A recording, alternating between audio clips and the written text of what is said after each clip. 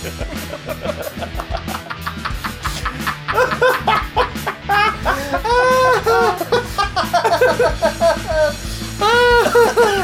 what happened was I coughed in the first take and we had to start recording again.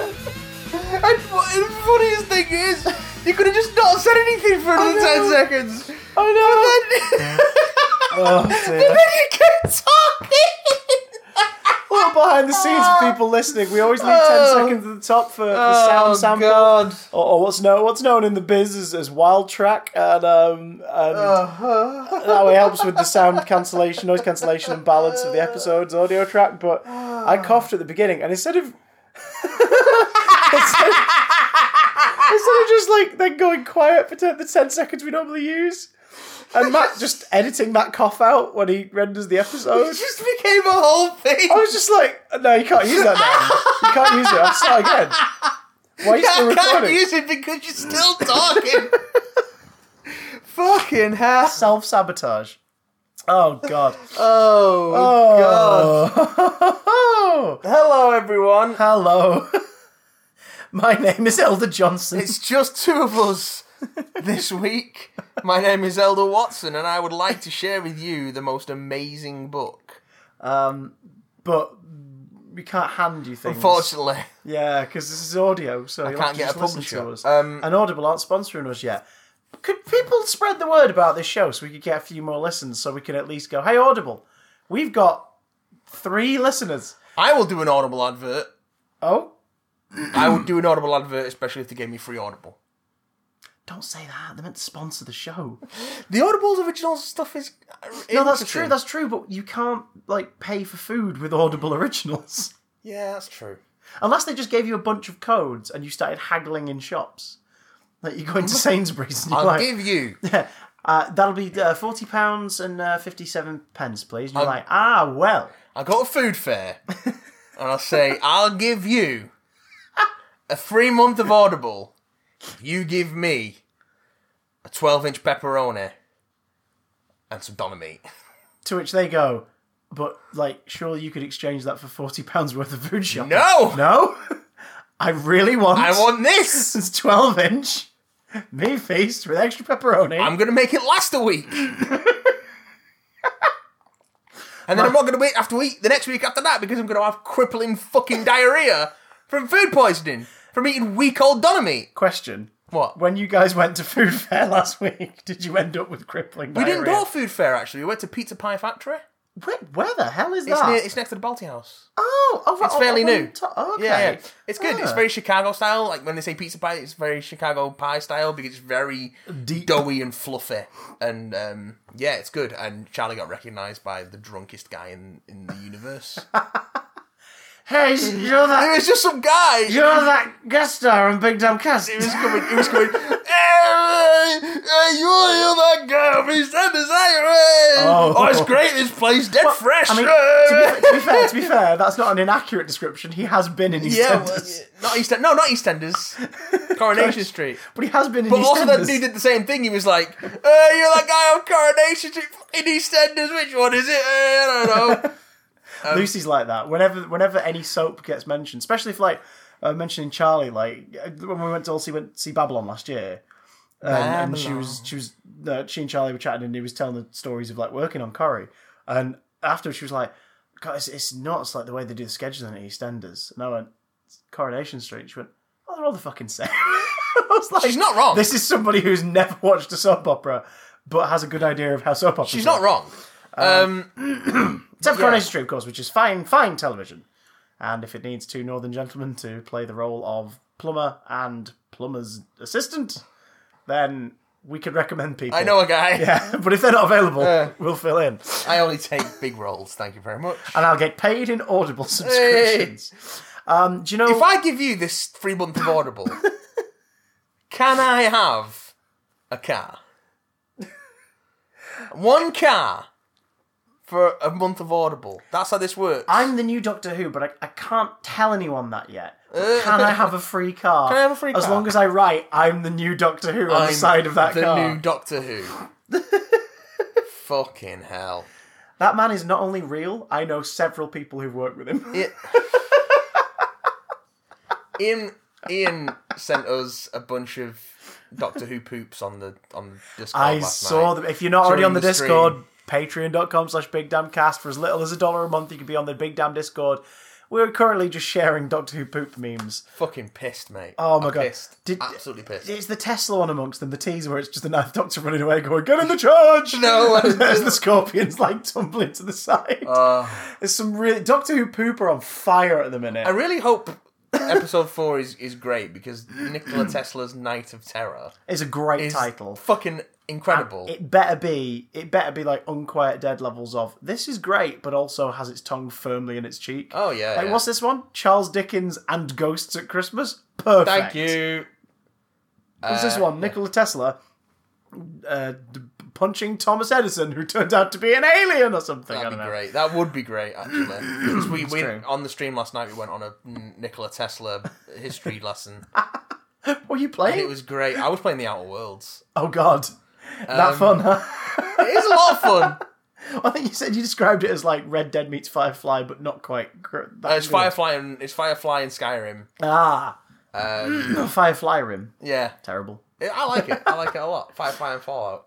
Well, if you wonder what the hell we're talking about this week, yeah. There's a bunch of trailers that we're going to look at. We're also going to delve into the Oscar nominations. Controversy feels like the wrong word now because it's just the usual shite. It's not controversial. It's just exhausting. Yeah, it's one of them. It's one of them. We're also going to be delving into Doctor Who because you guys have emailed about it and catching up on emails in general. We'll start off the show with that, I think. Yeah, but first, just a quick note. Another Doctor has been well and truly under service this week as Scott Derrickson, horror director of Doctor Strange, announced that due to creative differences, he's parting ways with Marvel Studios and will no longer be directing Doctor Strange in the Multiverse of Madness. He will remain as executive producer. The fact that he put a statement out and that Disney Studios haven't issued a statement suggests to me that he wanted to get out there. Look, everything's fine. Yeah. I'm not doing it anymore. Which to me means everything is not fine.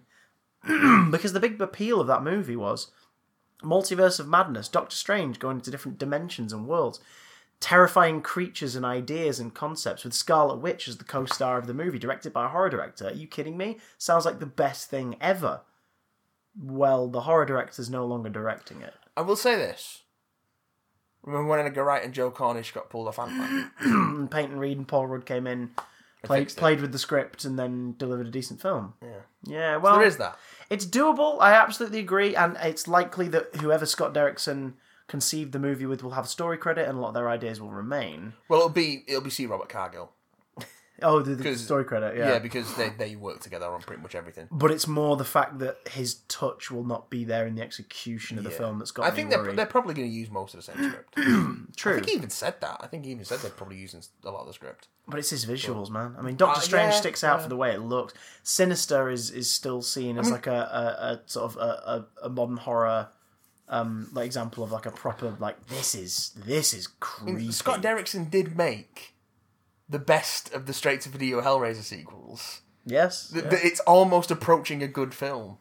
I would argue it's better than Hellraiser 3 and 4, which were cinema releases. We have such shite to show you. I mean, it's definitely like, oh, this is a dude's first film and it's a straight-to-video horror sequel, but it's pretty decent, actually. Guy's got an eye. Hellraiser Inferno. It's not bad. Guy's got an eye of Agamotto, which is why I'm upset about this news. But the thing is, not to turn into 3-book theatre or anything, but at the same week, within 2 days, the series creator for Lizzie McGuire has left the new Disney Plus series 2 episodes into production, citing creative differences.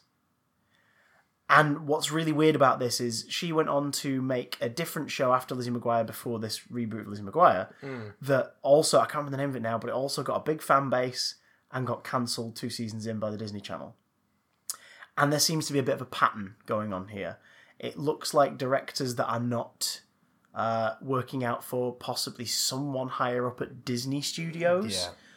Like, if they are not seeing eye to eye, the higher up is going, well, it's this or nothing. And the creatives are having to go, well, then I'm walking. Which is weird, because at some levels of Disney management, you think people are learning the lesson. Well... And going, oh, if we actually have a bit of flex, then we're going to get better stuff out of it. And if we keep doing better stuff, people will keep coming back for it. Yeah, well, that's true, but that doesn't necessarily lead to the best decisions. Kevin Feige being moved to work with the Star Wars team on potential future projects, spreading him even thinner than before.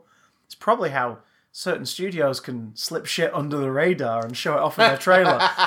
We'll get to that in a little while. Right, let's dive into... the sad news aside, let's get into some emails and talk about... Let's cheer ourselves up with something completely non-controversial or I imagine, remotely stressful to deal with. We've got 2 from Tom Monty. Tom Monty. One for Spyfall, which we didn't get to last week. And one... spoilers coming up for 3 episodes of Doctor Who Series 12. Spyfall, Part 1 and 2, and of course, Orphan 55! That's how they should have pronounced it in the show. Like Skeletor. Orphan 55! You boob! But only done it at the top of scenes, like Jim Sterling's end of year wrap-ups. Did you see his Cats episode? Yes. That opening visual is terrifying. Still not as terrifying as Cats, but pretty damn terrifying. Nope. Oh, I feel like I've seen it because I've stared into the eyes of many a reviewer. Mate. You've got to see Cats. I'll get around to it. This coming weekend, apart from some stuff on Sunday, I've got a pretty free weekend, so I'm gonna try and get to the cinema. Maybe we should wait until it comes out on like streaming and do a video about it. Oh, I want to prepare myself for the horror first. Either way, while it's free. Plus, you don't know which version you're going to get. Are you going to get the patched version or the unpatched version? Who knows? Or dares to dream. It's Cats Roulette. See, Robert Cargill and Scott Derrickson have been joking on social media that their next project is Cats 2. I mean... To the point if they are off Doctor Strange, but they want to make a sequel to Cats... To the point where C. Robert Cargill posted the first couple of pages of the script. Right. Which is not the first time he's done that, to be fair. He does that all the fucking time. I'm suddenly happy about the Doctor Strange thing. If it means this happens. Look, Universal, you made a boob. But just a suggestion. It's so shit. It's so shit. But it's just fascinating. I mean, we talked a little bit about this last week, but it's fascinatingly shit. Like, you're watching it and you're going, what? How did they make this? What is this? Who thought this was good? Why did someone... At no point during its production did anyone go, guys, we need to stop. Tom and Hooper's that says just so like... much about the people who made it. Yeah. Or they were too afraid to say, this can't go out to someone else. Oh, God. Tom Hooper says there in his director's chair, looking like a fucking deflated James Cameron, going, listen, I don't listen to fucking notes. You know who listens to notes? My fucking best director, Oscar! He listens to notes! I made the fucking King's Speech! I managed to make a bland biopic into an Oscar winner! So I can do Cats! That's how Tom Hooper sounds. Now, to be fair, the King's Speech featured 3 very good central performances. They were shot like dick, though. It wasn't... They were shot like some fucking rando. The King's Speech was probably... A tripod was like... So they're going to have a conversation. I'm going to put the camera 7 meters away from the rest of the room. In a year where we and mostly fill the screen with the ceiling. In a year where we got Inception and The Social Network and the True Grit remake. Yeah. How the fuck did the King's Speech... Whatever. We'll get to that later. Whatever. Tom Monty says, Happy New Decade, Chris and Matt. And Tom. Monty. Doctor Who was quite good. Quite good. This is Skyfall quite good. 1 and 2. This is Spyfall. Spyfall 1 and 2. Or Spyfall 1.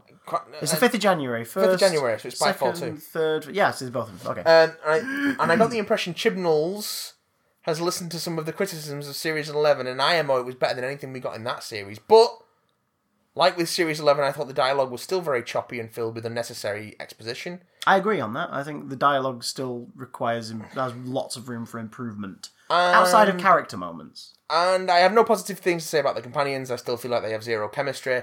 It's definitely my least favourite TARDIS team of the revived series, Ryan in particular, and I can't stand the fact that they're still being referred to as fam. As much as I'm happy with the return of the Master, I feel like it's still too soon after Series 10 to introduce a new one, especially because the Doctor Falls featured 2 of them and because we got so much of Missy in Series 10. I didn't expect to be seeing 13 meet the Master. Like with Missy's return, we got very little backstory as to how the Master is returned after certain death. Nothing's certain in Doctor Who. That's quite part of the course for the Master. Yeah, though, to be fair. yeah. That's It's part like of the course. there is It's no only really in continuity. Pertwee's era do we sort of know where he's gone along his whole journey, and he fills in a gap if there is one.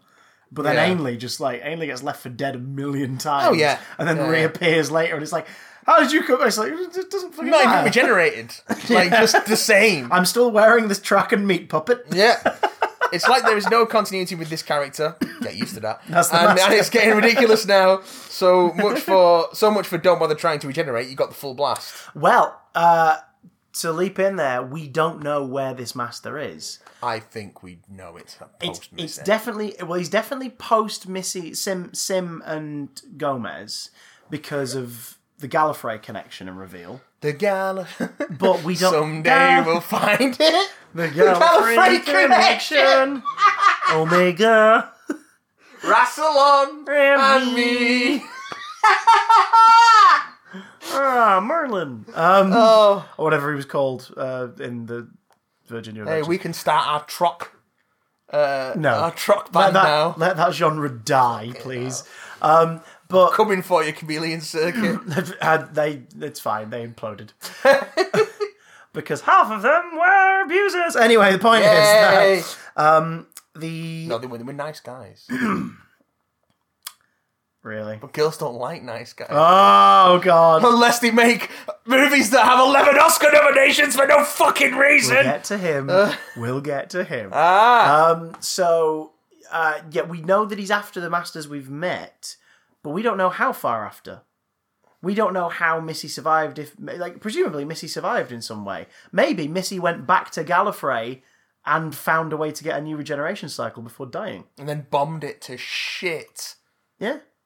Yeah, well, maybe that. I mean, honestly, that's incredibly plausible. Keep in mind, we've only ever seen the Master in an actual Time Lord body maybe twice. Delgado, and then Jacoby Sim.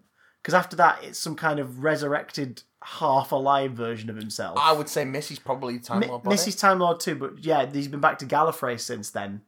And Missy comes from after that time. Yeah. So, yeah, Lord knows. Lord knows.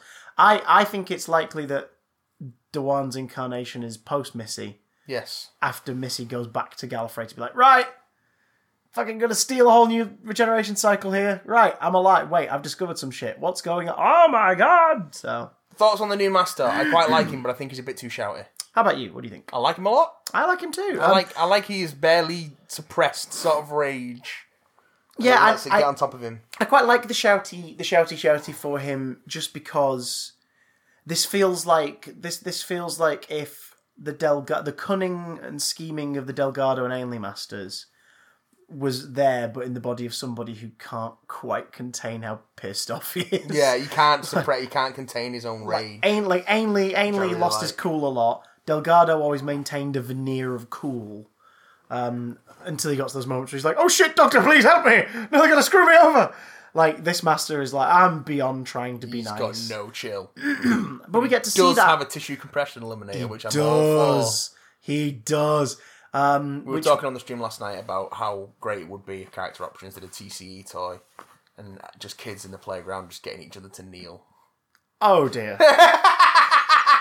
And it comes with a little matchbox with a tiny person in it.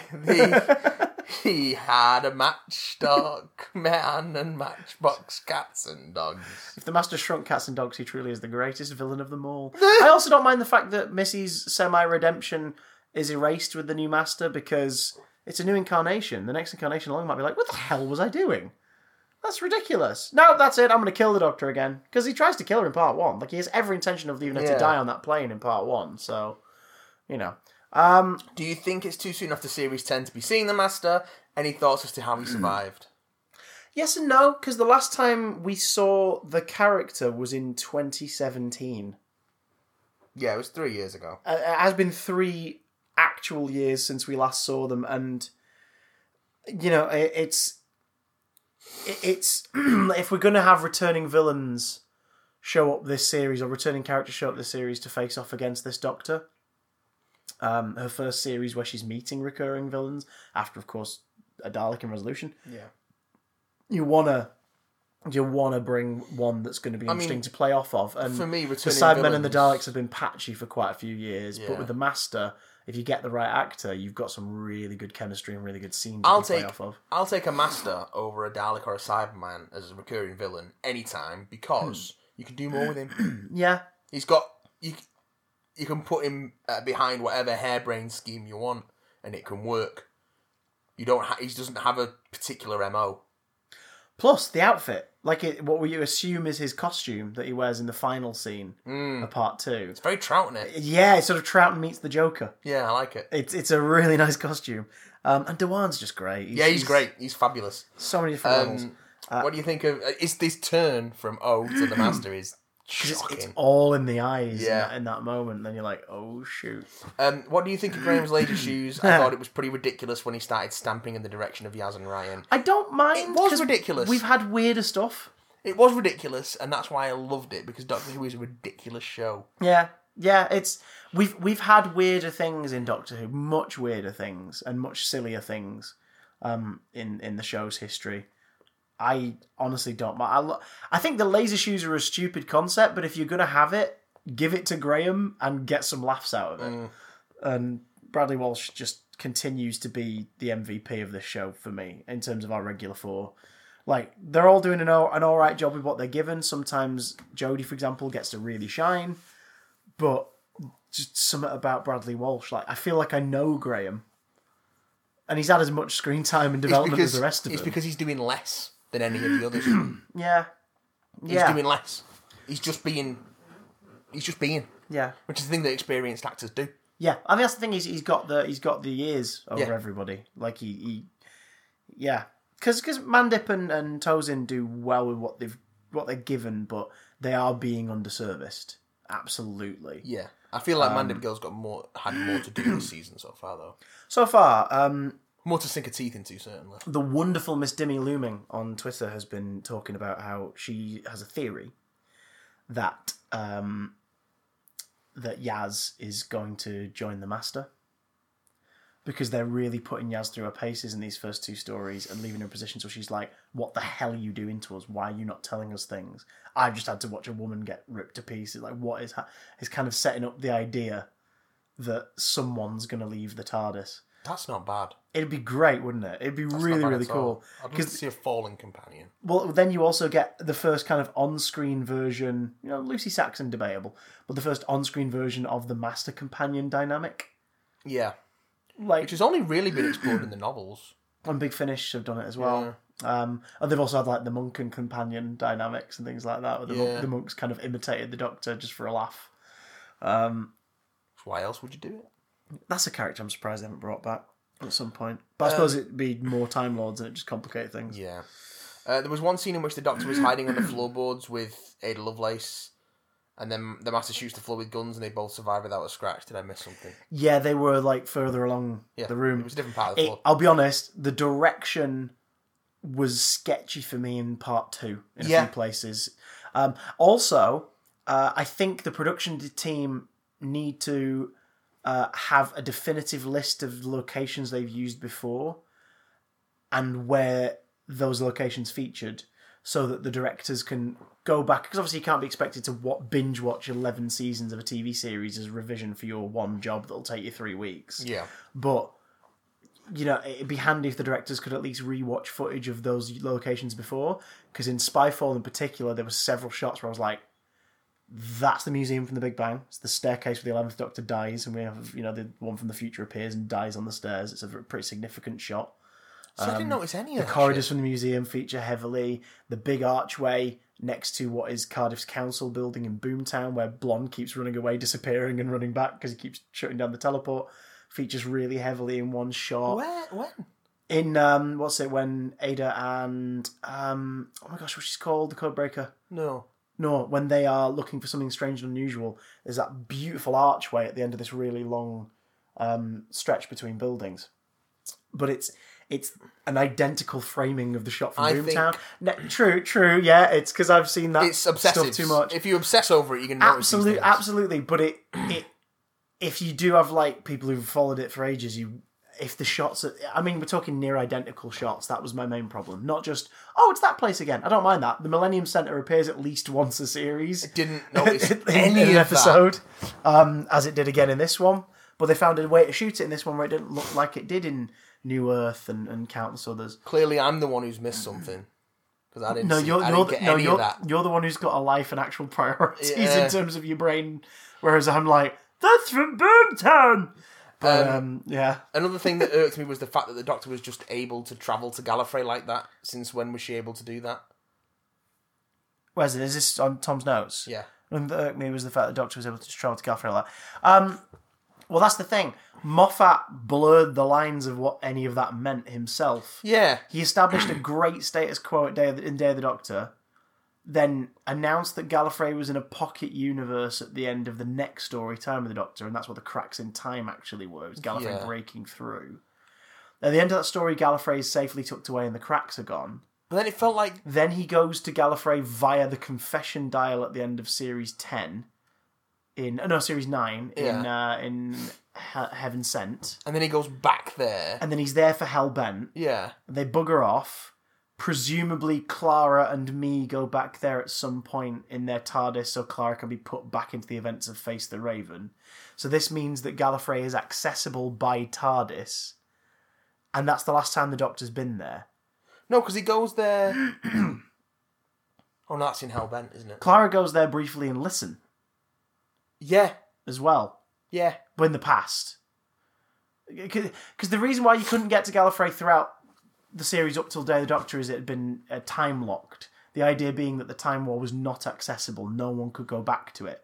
That was why the end of time, the plot with the Time Lords was Rassilon had found a way to like leak them through to Earth and basically escape their future fate and all that shit.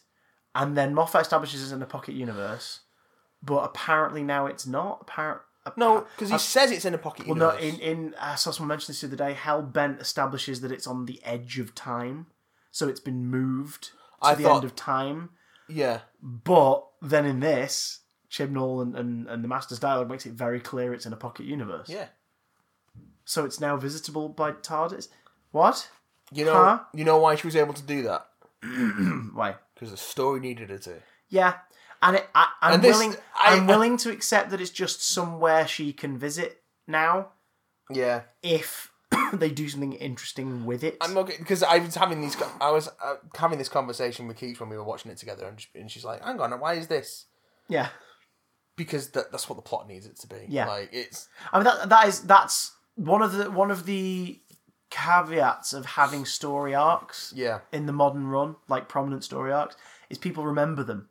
So when you then go back to something and you've kind of ignored the continuity, it sticks out like a sore thumb. Like things like the Master's Regeneration, I can accept because like that happens off camera, but Gallifrey is very firmly this for a big portion of the modern run, and then it's this, and then it's not really explained, and now it's this, and it's like that's weird. It's like I'm willing to forgive a lot of like inconsistencies in canon and continuity if the resulting stories are interesting. Yeah, absolutely. Which, it has been so far. The cliffhanger at the end of Heaven Sent was great. Like, oh my god, he's on Gallifrey. Yeah. And then he tells that child that the hybrid is here. And you're like, right, that's just shat on the last 45 minutes in terms of the character's motivation. Yeah. And then Hellbent was a waste of time that establishes that Gallifrey is just that citadel and that barn. And that's all we're ever going to frickin' see. But it's like going back to something I had a lot of problem with inconsistencies with in Rise of Skywalker. I had a lot of problem with the inconsistencies that film has with the rest of Star Wars. But I would have forgiven them if it was an interesting story, but it wasn't. Yeah. Like so. Yeah. Like that stuff you can get away with that stuff if you're making something good. Yeah.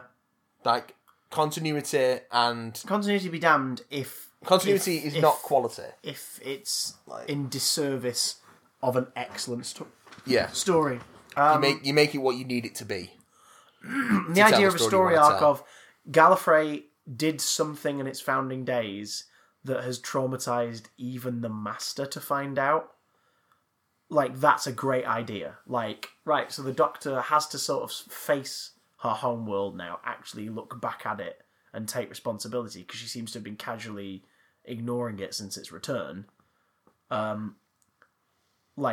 now she has to face it because she's got to get to the bottom of what the hell would cause the Master to do that to their homeworld. So, Yeah. you know, my only nitpick with that really is that so much of the Doctor's story arc in the modern series was based on the fact that she believed she had genocided her people, and now the Master's just actually done that, and it's just sort of like, that's what I've done. It's like, wait, what, huh? Do you know what I mean? Like, the weight of it that she carried, it would seem like a missed opportunity if she didn't now pursue him to be like, do you realise what you've done? To test the actual empathy of this character. Which I think they will be doing, because he's going to be back. I hope it's this series. Oh yeah, it'd be nice. I hope the climax of this series, like, that's the arc bookends this series. Yeah, that's interesting. Because the timeless child thing that they've set up, I don't mind the fact that last year we thought, is that going to be a thing? And then it wasn't. And then this year it's mentioned again. That's kind of nice, because it's a throwaway line last year. Turns out we were teasing a story we were going to get to eventually. Unlike sort of the Moffat era, where it's like, oh no, we've actually got to it. That's if they get to it. I hope they do. I hope this series has an arc. It's closed at the end of the series. Next series can be its own thing, etc., etc., etc. I hope this series has an arc of infinity. Ah! On a side note, did either of you watch Dracula? I did not. I did not. I really enjoyed it until episode 3 happened. Yeah, minor spoilers for Dracula. It's because apparently episode 2 ends with him in his casket, like, sinking to the bottom of the ocean, and episode 3 opens with his casket washing up on the shores of Britain in present day. See, I'm okay with that. And it becomes Jekyll again. Like, it's a secret organisation and experimentation on vampires and all that shit. That I'm less okay with. But yeah, it goes back to being the other show that was not great either. Yeah, I'll get around to watching it. And shows that Stephen kind of has the same idea when it comes to adapting these things. The same idea as even Sherlock Series 4 has. Underground facility with special prisoner and experiments. I was hoping that Gatiss would mitigate some of the worst of the Moffat in. I think Mark's influence is mostly felt in the first 2 episodes. Because it's the Hammer influence take on gothic horror. Like the man who can write the past and horror very well. The stuff that I want to see from a Mark Gatiss story, and then it gets all Moffated. If you want to see Mark write one of those kinds of shows on his own, go seek out Crooked House. It's really good. It was a 3-part drama on BBC 4, and it's available on DVD, and I'm sure it's available digitally as well. It's like an hour and a bit total in length. It's so good and so creepy. It's really, really good. And if you spot Darren Brown in his very brief cameo, have a drink. So Tom Monty's next message, mostly dealing with Orphan 55. Dear Chris and Matt. Hi, Tom Monty again. After a promising yet flawed Doctor Who series opener, that's pretty much old television now, isn't it? I found promising but flawed. I found episode 3 to be a chore to watch with way too many characters. The current TARDIS team is extensive enough. Awful pacing and editing, questionable acting, Betty's wife in particular, that was odd, and a plot that felt a bit too much like Series 4's Midnight. In places. Here's just a few of the many problems that made me wonder if script editors still exist at the BBC. Why the hell was a Dreg conveniently standing still in the tunnel? It was asleep. And how did one breath conveniently refill the Doctor's oxygen tank? Because they respirate oxygen. But they established that. They established that the machines replicate oxygen. Yes. They just need a sample of it to do so, and that's why they had the truck. Because the idea was that if you go out there and your thing comes orange, go back to the truck and it'll instantly refill to green. So I buy that. I buy that. That's fine. Why the hell was the Doctor able to convince the Dreg to get into the cage? Because she reasoned with a sentient creature. That's true, but she also then left it in an explosion, which I thought was odd. I thought it was weird that the creature did it and then was like, wait, what? No, hang on. Like, the moment she locked the door with it in, I was a bit like, that, just Have it get in the cage, and it's the separation thing. It's it showing you that it's not going to harm you. But then she locked it in, and it got blown up. I'm like, that's a bit weird. So I do agree that was odd. That was odd. I love the moment before it where, like you said, she was just reasoning with it and trusting it to understand what she meant. But then she essentially lured it to its death. Why the hell did half the characters decide to kill themselves? Because there was too many. That my biggest problem with the episode as a whole was it, like Midnight, like Voyage of the Damned, introduced us to a cast of characters. And doesn't do anything with them. Doesn't do anything with them, and none of them were interesting.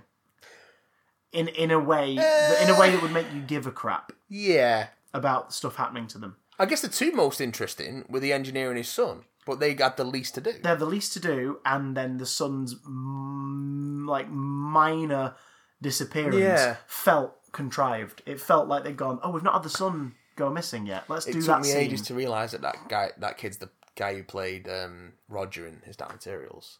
Yeah. Which he's also great in. Good child actor. It's also weird that those two were the only ones who had unusual designs, like with the hair and stuff, out of the characters that were left. But we saw a plethora of that at the beginning. In all the minor characters that get slaughtered. Oh god, yeah. Well, I was getting like Paradise Towers vibes from everyone. It did feel quite McCoy, didn't it? It was really good. It was like, that is different. This is standing out. It's not just what they did a lot through Matt Smith's era, where it was just like, we're on a different planet, give everyone robes. It was like, and repaint the Hoyks mask, but take the face off of it. Like, what? Seriously. For your sins, rewatch The Rings of Akaten and count how many times the same 10 costumes appear. And that's what Akaten is. It's the Rings of Akaten costumes recycled over and over again. But then also try and spot all the reused costumes from other monsters and other things that are so obviously kind of like, look, we didn't have long to put all this together, so we're just going to take that mask and spray paint it. That's half the fun of a genre show on a budget. I mean, look at the episodes of Firefly where all the Imperials are wearing fucking Starship Troopers armor. Yes. You know it, and carrying pulse rifles. Firefly.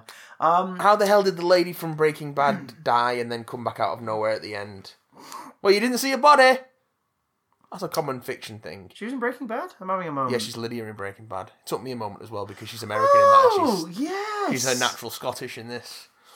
Holy shit! Yeah. Yes. I didn't even realise. I know, right? She came back at the end because tropes. She came back at the end because the plot needed to. That's a shitty answer, I know, but it's what it is. It's what it is. You didn't see a body, so you can't be sure she died, I guess. Yeah. I'm not saying I loved Orphan 55, but I think it's an episode that would have benefited from the hour-long runtime that Spyfall had, because it did feel rushed. We spoke about this before we recorded. I felt like it was two separate, really interesting stories crammed into one. I don't think it is, though. I don't know. I would have liked Weird Creature Feature Romp in a Luxurious Spa as one episode. Like the whole juxtaposition of, this is the most peaceful, tranquil place you can be, meets the gore of this horrific creature or creatures tearing people apart inside there. And a separate episode about, oh my god, this orphan planet, this company are going to do something to it. What's it going to be? Holy shit, this is Earth. What the hell? And go into that idea and the idea of the core message that sort of appeared in the last third, which is why I think a lot of people found it jarring. On broadcast, I found it really jarring because I was just like, I get what you're saying, and this is definitely an important topic that families should be talking about. Absolutely. But they get into why orphans are orphans pretty early on. Oh yeah, true. But then the whole Earth reveal thing of like, that's the thing with the reveal, Chris. You have to have it later on in the story, so it's a reveal. I know, but I agree. For me, it was just I felt like that it's such an important message. It deserved a story that didn't distract you with something else for the first 2/3. I don't think it is distracting you with something else. It's just not gotten to the reveal yet. True.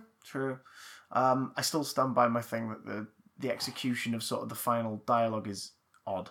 The message is important, and as a lot of people pointed out, the Earth is literally facing these problems way more than it ever has done in the time of this show. So the time for subtlety's over. I'm like, I agree, but I agree with that. You could still write it better.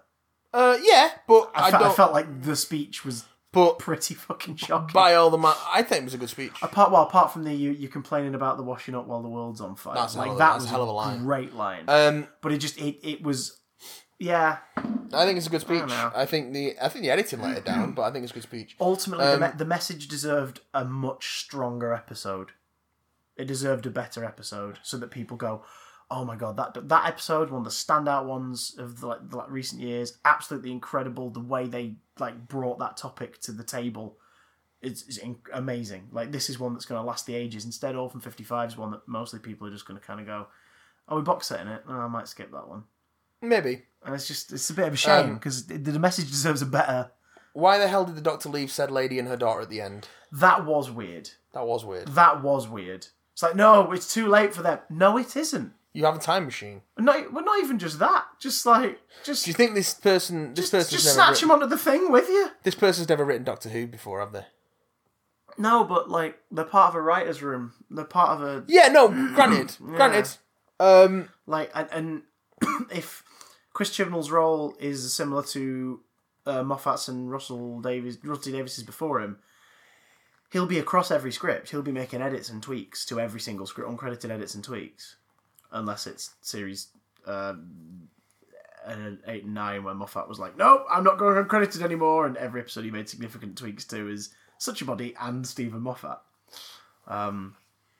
My suspicions as to why are very telling. But the point is, it's to do with awards in previous years. And that ending seemed to be realised that this is no longer a family show. It's a children's show that spells out the message of the episode instead of letting the viewer reach their own conclusions. The heaps of exposition in every script since Chibnall took over was bad enough, but this may have just blown it for me. And that cut to a drag at the end was really bad. That was a weird shot choice. They were nice costumes, though. They were, and they should have been seen less. The more daylight time with them was less impressive. I did like them, though. Orphan 55 was one of the worst episodes of Doctor Who I've ever watched, and I bloody hated it. Love Tom Monty. I love that sign-off. Love Tom Monty. I disagree with the assertion that saying that what it's doing means it's a children's show. It's already a children's show. Doctor Who is a children's show enjoyed by families. Yeah. But that's also suggesting that kids' shows are patronising. They absolutely are not. There are exceptions. There are shows that are tone deaf and patronising to their audience. I think what Tom's alluding to is more not children's show, but the archetypal Saturday morning cartoon. Yeah. Like the sort of the early 80s in particular thing of what was the moral this week, He-Man? Well, you know what? I'm okay with this being patronising and banging you over the head with this message, because it's not like anybody's fucking listening. Yeah, but that's the other thing too. It's like, I hope it sows the seed in a lot of younger viewers' minds of things they can do to make the world a better place. But I hope it doesn't assume it's going to change the world, because it is ultimately a 50-minute episode of television. No, I don't think anyone involved. A very small portion of it. Change the world, Chris. That's a little bit of a. Well, true, but the way that I think the way a lot of the internet was responding to it was, it's like, no, you don't understand. This is so important. It's like, yes, it is, but maybe spread the message. Maybe learn from it. Don't spend the time and energy telling people off for being annoyed at it. Instead, be like, but were you listening to the message though? Yeah. Ask that question. Yeah, people. Hang on. That Transformer image you just scrolled past. That was the version I had, I think, as a kid. Yes, that is. That's beautiful. That is him. And the other thing as well is vis-a-vis the whole massage of it all. I do hope not every episode ends with that kind of scene, because that would be a bit like, it's become a formula now that at the end the Doctor puts a pin on it and is like, here was the point. Because then it will feel like the show has struck a very strict formula in terms of how it delivers its allegories. Science fiction's always been about, sorry everybody, politics and science and current affairs. There's no such thing as apolitical television. Yeah, there's no such thing, especially science fiction. Because science fiction is a commentary on our world. Even fucking soap operas are political to a degree. Oh yeah, but sci-fi is built on politics. It's built on issues issues of social issues, racial issues. Like, it's always been about that. science fiction is allegory. It's how we look at our world through a fantastical lens to better understand real deals and real things in our world. And I think you can afford to be a bit fucking beating people over the head with it now and then. Yeah, but now and then, not every week. Yeah. It might be a bit jarring. But I completely agree with Tom Monty. The expositional dialogue in these episodes has been really kind of painful. Not a problem with it at all. Well, we'll have to agree to not agree. I don't know what it is that you want. Like, do you want them to not talk? Oh no, I want the characters to talk. I feel like a lot of the exposition in it has been reactive rather than informative. It always seems to be a thing happens and then a character spells out what we just saw. Which is annoying because then it feels like our characters are just echo chambers for the moment instead of reacting. Instead of reacting to the moment, they're explaining the moment in a show don't tell medium. That's been the expository dialogue I've not enjoyed. The whole like, I'm not driving this. We can see she's not driving it. We can see her attempting to drive the car in Spyfall Part 1 and it not responding to her. Like it's Ryan had several lines in Spyfall. I think it was Part 1 where he just explained what just happened, and it's like why we saw it. We're watching the episode, guys. What is this? The only one that didn't feel weird from him was in Spyfall Part 2 when he basically gloated to the agents like what their plan was and what they'd just done to them. Because then Yaz was like, Ryan, what are you doing? Don't tell them the plan. Shut up. And he's like, oh, sorry, got carried away. That was the only one where it was like, oh, that's a character moment. I like that. But the others just kind of seem like they're reaffirming to the viewer, hey, that thing you just saw, that is the thing you just saw. It's just very lazy writing. It's gaps where you could either use no dialogue or you could be putting more of those wonderful character moments in instead. P.S. I liked Ryan's brief flirty relationship scenes with the lady this week. I thought they actually were some of the better Ryan moments we've had in a while.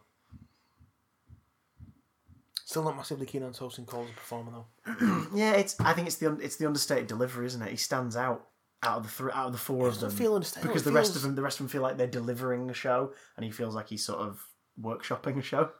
Yeah, it doesn't feel understated to me. It feels a bit laboured. Like he's struggling to get his mouth around the words. The thing is, he just seems like the canteen one in Resolution, and reminds me like, oh shit, no, this is why you're here. Like, you are really good. But do you think it's because he's focusing on the accent too much? Maybe. I know that's a weird, like, observation, but it's not his natural brogue. So do you think he's focusing too much on the delivery? Maybe. Rather than the character? That's what it feels like a little bit. I also hope they keep up this sassy, annoyed 13th Doctor thing. Because Jodie's Doctor has been very much, to me, written like a fan fiction Doctor. Like, very, very vanilla, very safe, very, alien observation. Like, sort of Tennant light. And it's been up to Jodie to do a lot more of the lifting. And how she was toward the end of last episode, and how she was in this one when she was getting tired of people's shit, was really refreshing. Because it was like, so this Doctor isn't always cheery. This Doctor's putting it on a bit. That'd be nice to see played around with. I hope that continues this series. Yeah, I see where you come from. But she's very guarded now all of a sudden. It's like, right, what are you hiding? Adds to the mystery again. Maybe she'll start handing out calling cards with little blotchy question marks on them again. Who knows? I mean, it did feel like Paradise Towers. It does feel like McCoy. I think it feels a bit like McCoy as well because the show's clearly on life support at this point. Yeah. And I think that's part of why it's struggling and it's messy. I think it's been a bit of a struggle to get it done. For all the flaws of the last series and this series, like amongst the stuff we really enjoyed, but of all the flaws, I do think Chibnall's made the correct decision. He did an interview recently where people said, do you read up on the critiques and responses to the show? And he says, not a single one. He says, I don't go online. He says, I've left all social media. I don't look at it.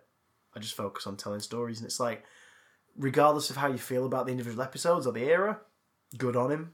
Because it's fucking toxic. Oh, yeah. Like, there are people who have legitimate criticisms, and there are people who just hate on it because it's got a woman in it now. Yeah. Like, it's weird. And if you just pander to the online... And there's people who are in between, you know what I mean? If you just pander to the mishmash of online criticism, you end up with Rise of Skywalker. So... funny you should mention that, because Ian writes in. Hey! He says, "Dear bigger Damacasters, yay for 2020. I do hope Chris is having a good rest from Panto. His Insta videos were so crazily funny, but poor Barney. Poor Barney. Poor Barney. I found Rise of Skywalker fine. Yay! I'm glad you enjoyed it, sort of, maybe. But I'm sure what most of us are here to talk about is that long-running tea time telly show, which is loved and adorable by millions for 50 plus years, Coronation Street. Funnily enough, we did open with a story about Coronation Street. So, Doctor Who Series 12, Episode 1, Spyfall, Part 1. Overall, kind of be messy in places, needed a script editor or to be slightly edited and have room to breathe again. Pretty but iffy script. I don't care how many places in the world we visit, it don't matter when it doesn't add to the story. Not much James Bond, spy inspiration, fast-paced but with filler scenes, lots of get lines for 13 and Graham but don't care for the others.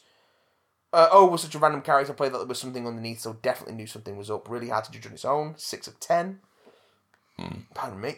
Spyfall Part 2. I know it probably should have been called Fugitive in Time. Fan titling two-parters again. It feels like I'm on Gallifrey Base in 2005. OMG. Fair, that's not a bad title. Although, OMG. episode 5 or 6 of the series is called Fugitive of the Jadoon, so can't have two that's fugitives. OMG. Which is a great title, because it means the two Jadoon stories post Smith and Jones.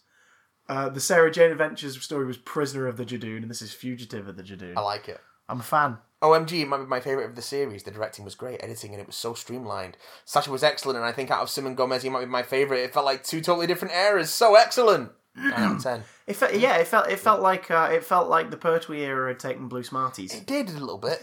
It did. Taken Blue Smarties, as opposed to just eating Blue Smarties. It's taken Blue Smarties. By the time this is read out on the podcast, I'll have worked a few catch shifts, so I do hope that this episode of the podcast is helping with all the therapy I'll need. Warmest regards and annoying Discorder, Ian. Thank you, Ian. Bless you, Ian, and your big knees. We love keeping the Discord alive. Everyone's got big knees now. Everyone has big knees. In fact, hang on. Was one of the emails titled "My Knees"? Yeah. The screen just there. Well, there that we was go. the one we got from Dan Opie That was a while one from back. Dan. Yeah. There we are. Big knees to all our listeners. Big knees. Knees up, Mother Brown. Just make sure you lube up first. Oh! Hey! Oh! Yeah, congratulations. I am the mild round of applause that comes in between the announcement of each Oscar nomination with 2 people who are like, wow, we're token, aren't we? Did you watch the Oscar nomination announcement? I watched that beautiful moment where Issa Rae. Issa Rae went, congratulations to all those men. Yeah. We got fucking John Cho and Issa Rae to read out a list of some of the whitest nominations about it. Yeah. Like, fucking hell, come on. And I also get the feeling that those 2 weren't privy to anything until the time of broadcast as well. I get the feeling they were a bit like, what the fuck is this? As it's rolling out, you could tell that they were like, oh, this is why they've asked us to do it. Oh, yeah. So it doesn't look as white as it is. Yeah. Fucking hell. Fuck the Oscars. We'll get to them. But first, things we are sort of excited about, maybe. Trailers came all over our eyes. What do you want to talk about first, Chris? We've got a few to choose from. Well, I've not seen Bloodshot. Trailer 2, so hit Trailer me 2. with your Bloodshot. Fire Why don't you away. hit me with your Bloodshot? Did you see the last trailer for Bloodshot? I did indeed. Then what the fuck? you've seen this trailer for Bloodshot. Oh, it's the same trailer. A couple more shots of Vin Diesel getting exploded and putting himself back together again, and also he's got pale skin in some of them and red eyes, so a bit like the McFarlane Toys figure that's out there now. Looks like generic action film with regenerating hero to maybe lead to some cool action sequences, and Vin Diesel being Vin Diesel and Guy Pearce being an evil guy. And what comics company is this again? Valiant Comics. It's the first of their like comic adaptations. Valiant did Bloodshot, Exo Manowar, Archer and Armstrong. I think Quantum and Woody's one of theirs as well. Shooty Kill. Yeah. Bang Gentleman. Stuff, basically. Explodey Miss. Prophet, I think, is one of theirs. Dragon Flame Hole. Arse Destroyer. Arse Biscuits. Arse Biscuits. Arse Destroyer. That's my death metal band. Arse Destroyer. Hello, we are Arse Destroyer. The day this podcast goes live, I'll be seeing Slipknot at the Manchester Arena. Ah. And I hope Ars Destroyer are supported. Oh. Could you climb up on stage and ask Corey Taylor why he did that terrible fucking Nostalgia Critic Pink Floyd's The Wall? Corey, what were you thinking? Well, he's saying he was saying that he has to strap his mask on so tight it gives him a headache when he's performing. So he probably did it. His After Effects. Yeah, probably did it in a fit of headache-induced mania. Like I just strapped my mask on too tight, and now I'm in this Nostalgia Critic video. When you see him Friday, Thursday. Do let me know if he randomly performs SpongeBob SquarePants. Apparently, he's been slipping that into the sets randomly. Definitely for Stone Sour. I don't know if he's done it for Slipknot yet, but do let me know. I can't imagine. I'd love a Slipknot version of SpongeBob. That'd be great. That's a thing. That would be great. How great? I'm not going to do it. What if I give you a biscuit? No. There are no biscuits in this house! That's true. In this house. Because we're totally broke. Hey! Totally. Hey! Bloodshot. The word. I'll edit them together. It looks like a film. What more do you want me to say? Vin Diesel's in it. He's probably going to be weird on the junkets. I really like this character, Bloodshot. It's about family. Oh dear. He's turned into Sylvester Stallone now. He fucking well has. Let's stay on Sony and talk about... Must we? You did a video about this.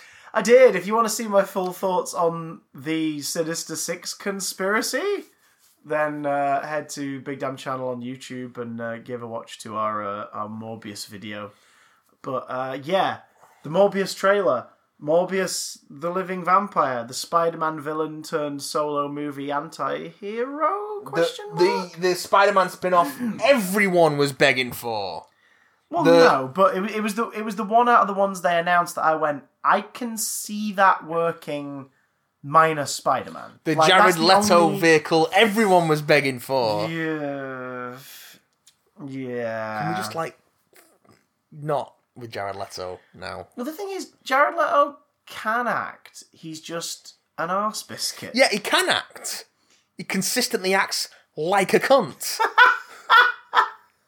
God damn it. I mean, also he acts in films, and people seem to like him in them, but he also acts like a cunt constantly.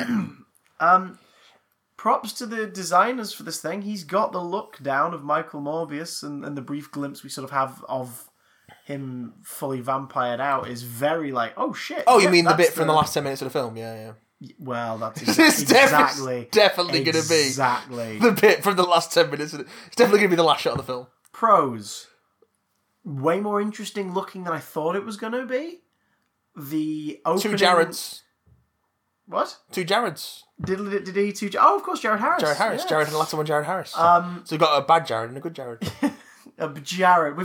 We have a Jared Dyad. We have the... We have a dyad in the Jareds. A dyad and Jared. And at some point during the film, Matt Smith will drain them both of them. Oh yeah, also Matt Smith's in the trailer, so he's probably going to be in the film and not be cut out of it, so that's something. Yeah, they Thumbs up there. have to not cut him out because he's in the friggin'... I think he's the villain. No, Jared Leto's the villain. Well... but in his own apparently film. Matt Smith, he said he took the role because he asked Karen Gillan about doing a comic book film, and she was like, "Oh my god, yeah, go for it," and that's why he's done it. So Karen if this Gillan's is having shit, a whale of a time. It's though, Karen isn't Gillan's fault. Yeah, there's a difference between doing the Guardians franchise and doing a fucking Sony sub Spider-Man spin-off movie with Jared fucking Leto in it. Fair, it's a nice. It's a nice interpretation that I think works quite well for the first 2 minutes of the trailer of Jared Leto only agreed to do it because he got to piss around on crutches for the first half of the film. Oh yeah, and keep his hair long. Yeah, and go, I'm playing someone with a disability, so I'm so good. Fuck off, Jared. Now, not Harris. No, he's Leto. Harris can stay. Leto, fuck off.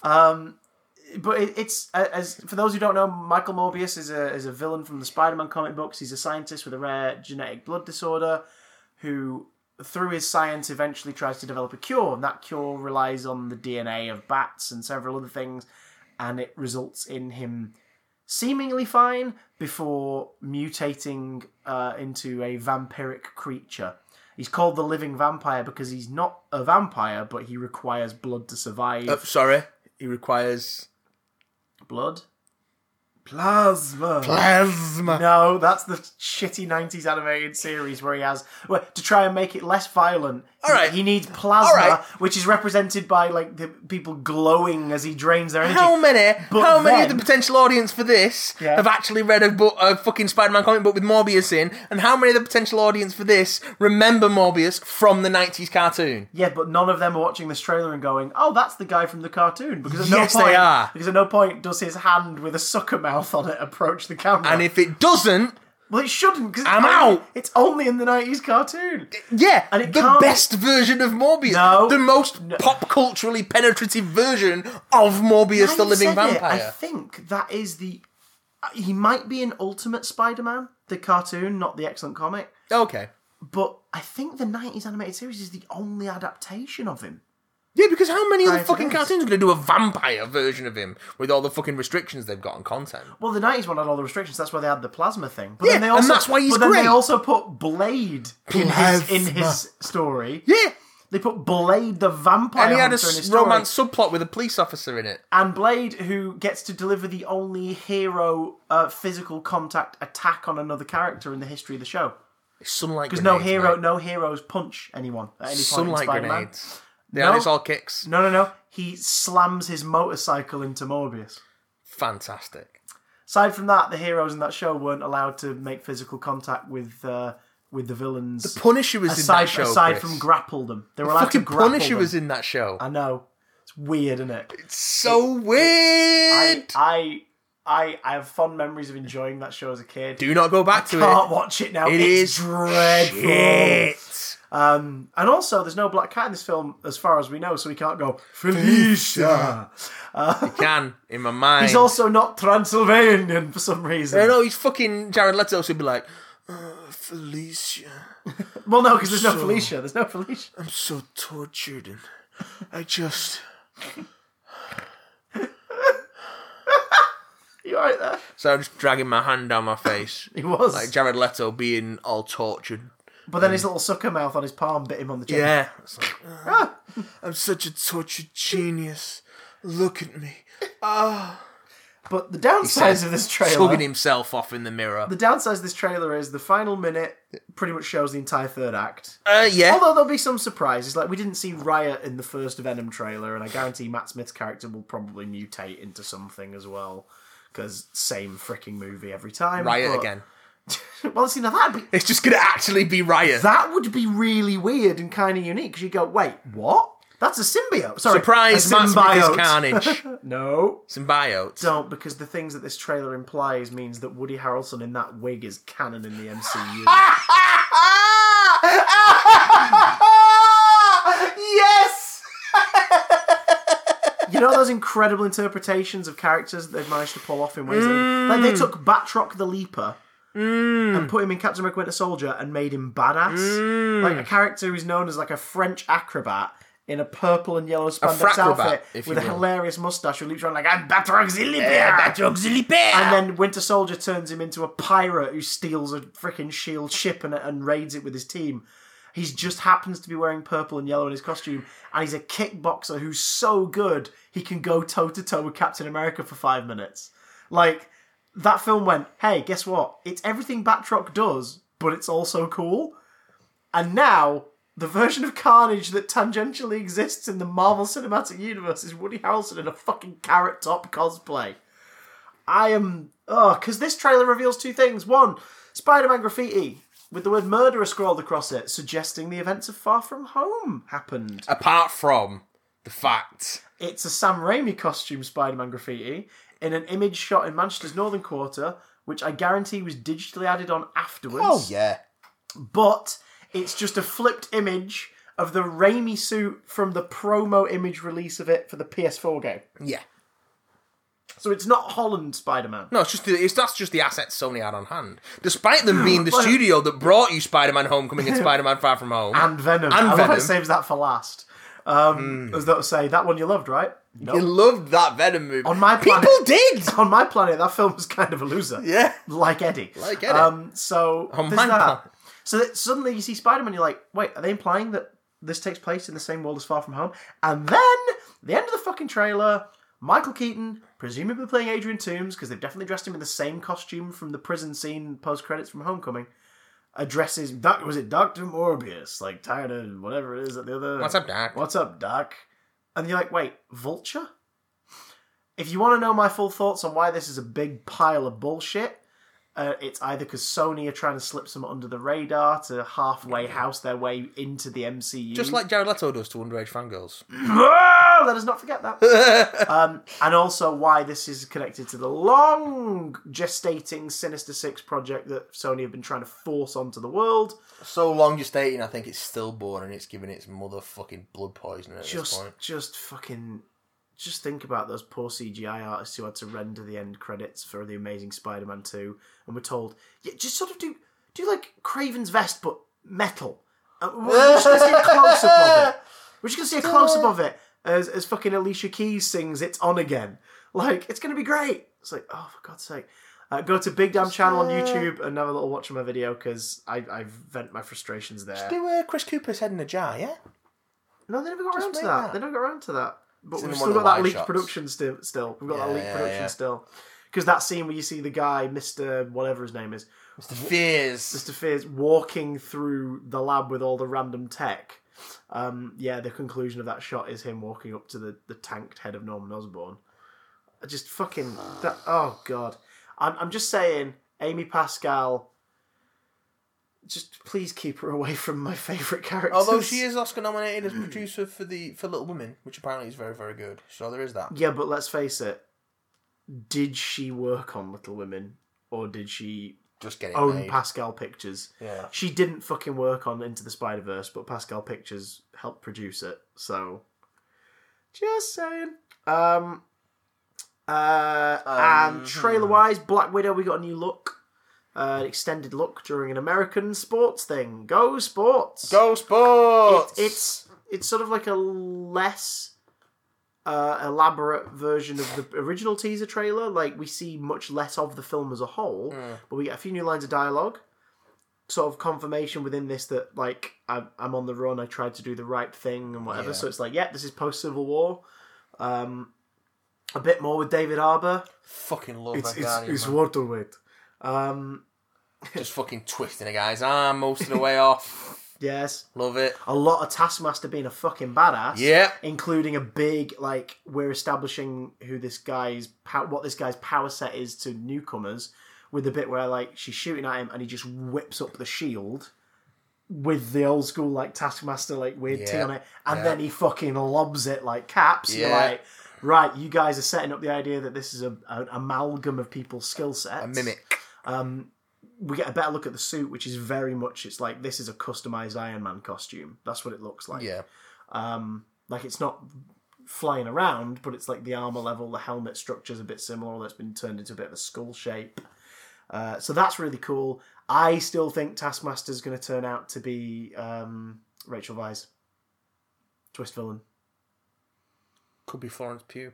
I don't know. I think they're leaving her as replacement bridging Black to, Widow. to be a Black Widow within the MCU going forward. Well, this does seem to be establishing that there are new Black Widows. Yeah. All over the shop.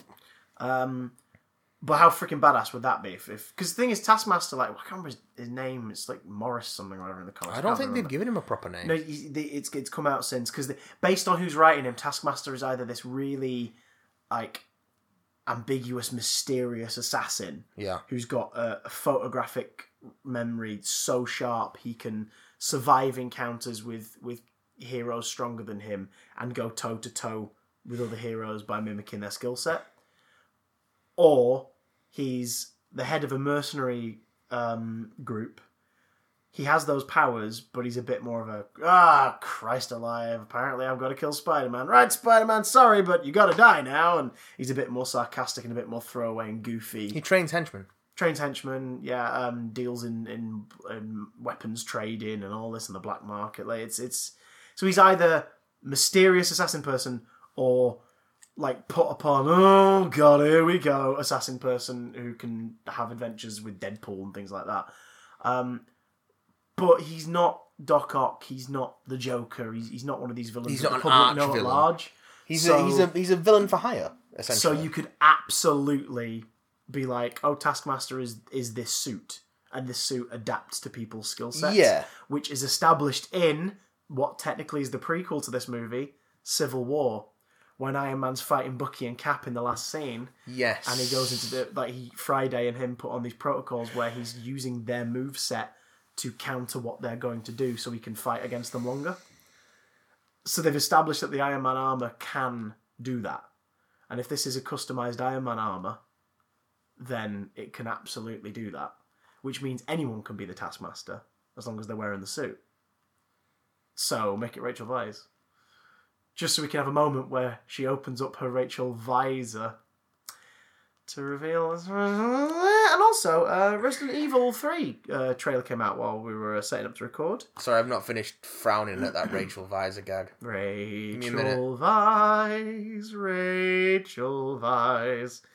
She was the best one in the Mummy. Also the Mummy 2, but didn't come back for the Mummy 3, and that says a lot about the Mummy 3. I've not seen it. It's dreadful. Still not seen it. Resident Evil trailer looks pretty damn Resi 3. This is for the remake of the Resi 3 game. This is not for a new Resident Evil film project. We're shifting mediums here. Yes, but it's coming out in March. Start of March. Looks good. I mean, obviously the trailer's mostly cinematics. Yeah, but if it's anything like But it looks sexy. the Resident Evil 2 remake, I know it's on the same engine. Yeah. That's the football being engine. Looks nice. Yeah. Nemesis looks happy and shiny. Not sure about the flamethrower. I hope that's not with Nemesis the entire game. Because doesn't it normally have a big Gatling gun or something underneath? It's a remake, Chris. True, but gives a variety. You know what I mean? The creepiest thing about him is how he looks. So don't keep us at bay with a flamethrower. Get close to us and freak us out. You'll definitely get. You'll be. If there's anything, the thing that they'll probably maintain from the original is the fact that he's just following you the whole fucking time. Yeah. Which they did a little bit with Mr. X in Resident Evil 2. Yes. Yeah. Almost feels now like that was a dry run. Yeah. I mean, for Mr. X Nemesis is in the AI. original Resident Evil 2. Yeah. That's not a new feature. They changed the way he works and when he pops up in the remake, but They made him more intimidating. yeah. He was already intimidating, but they were like, how do we make the current generation who may not have played the original be frightened of this guy? There is a similar mechanic of him following you in the original Resi 2. It's not new for the remake. Looks good. I think they're going to give Carlos more to do, they've said, in this one. Because the original one was mostly Jill. Speaking of strong female leads... What? Birds of Prey trailer. This is what we're getting. Birds of Prey? Birds of Prey. Birds of Milk Tray. I'm happy The about... Birds of Milk Tray! I'm cautiously optimistic about Birds of Prey. I like the second trailer a lot more than the first. I think it's because the trailer makes a point of going, hey everybody, here's your team. Yeah. Here are the characters you're going to spend this movie Here are the with. birds. Harley Quinn's our way in. Yeah. But here's Renee Montoya. Here's Cassandra Cain. Here's Huntress. Here's Black Harley, Canary. Here's Black Canary. Go for it. Yes. Not sure about the Bruce Wayne joke at the end. Because we've gone into it, we won't go into it now. I have worries that this film is going to rely on you giving a shit about prior movies to understand a lot of its mechanics. I don't think it is... But no, that's what I said. That's what I'm saying. We won't dwell on it. It's just a thing I have. People know that Harley Quinn is a Batman character and exists in the Batman universe. Absolutely, sure. Yes, I agree. But I don't want to keep getting distracted by references to that other stuff when I'd rather watch Renee Montoya kicking ass. It's just a reference to the wider Batman mythos, Chris. I like Bud and Lou, okay? I like Bud and Lou. Jesus. There's good names for hyenas, damn it.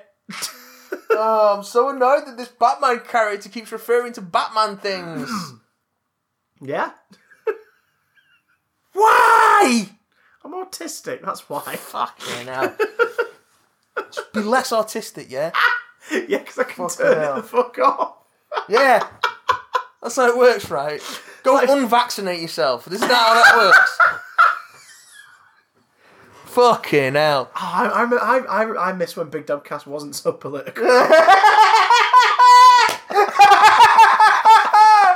Oh, man.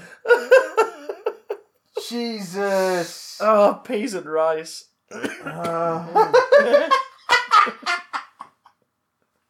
We're bad people. We're bad people. Just like Harley Quinn and some of the characters in Birds of Prey. The Black Mask looks good. The Black Mask looks good. It seems to be the same design as the Arkham Origins look for it. Yeah, I think that's the way you do a sort of more... not grounded, because this movie doesn't look fucking grounded at all, but more... It doesn't look it looks tactile. outlandish in the way Suicide Squad did, where it just looked like they plastered a load of filters over the footage after the fact. It looks like they've shot this with that neon colour scheme in mind. Oh, it's how you. I mean, there's a funhouse location in it. Like, there's a massive, like, old school, like, Silver Age funhouse in there. I would like this to be colourful and weird and fun, and I have a feeling it's going to veer in that direction. Did you realise, it took me after this trailer to, like, look it up to be sure, the guy with the short blonde hair with the scars on his face and neck, it's Zaz.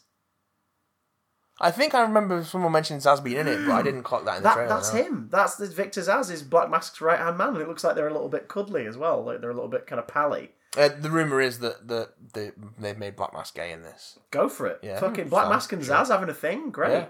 Yeah. That means it's a Zaz who doesn't need to lighten up by the look of it. Looks like he's already quite happy. Well... although probably still gets his kicks from doing a bit of slice and dice. I do look forward to the day where we get full on comic book Zaz in a movie. I hope we get a bit of him in this one. The whole almost on his own biblical mission. I don't. You know why? Why? I think he's a bit crap. Oh, he is. But that's why it's satisfying when that's why it's character. satisfying when the psycho billionaire in the bulletproof rubber suit punches him in the face. It's a bit like saying, you know, I hope we get a really good version of in the film soon. Amygdala. Fuck off! You know that'd be a great throwaway henchman to have in one of these films. You know what I think we get a really good version of. I want my medicine. You know, I want my medicine now. You know, I hope we get a really good version of in the film soon. Clayface, but not the original Clayface, like the second one who had weird acid skin and had to wear a containment suit. That's the Clayface I want in the films, and I want to get a really good version of it. Okay, look, that is ridiculous. You know who we get a really good version of in the films? Anarchy. Right, now, come on, that'd be a decent subplot in a film. Azrael. John Paul Valley, I feel, has been underserved by the DCEU and their varied film projects. And I will not rest until we have an accurate and appropriate portrayal of this iconic character in the new movie, The Order of Saint Dumas. Or The Righteous Emancipation of one Jean Paul Valley.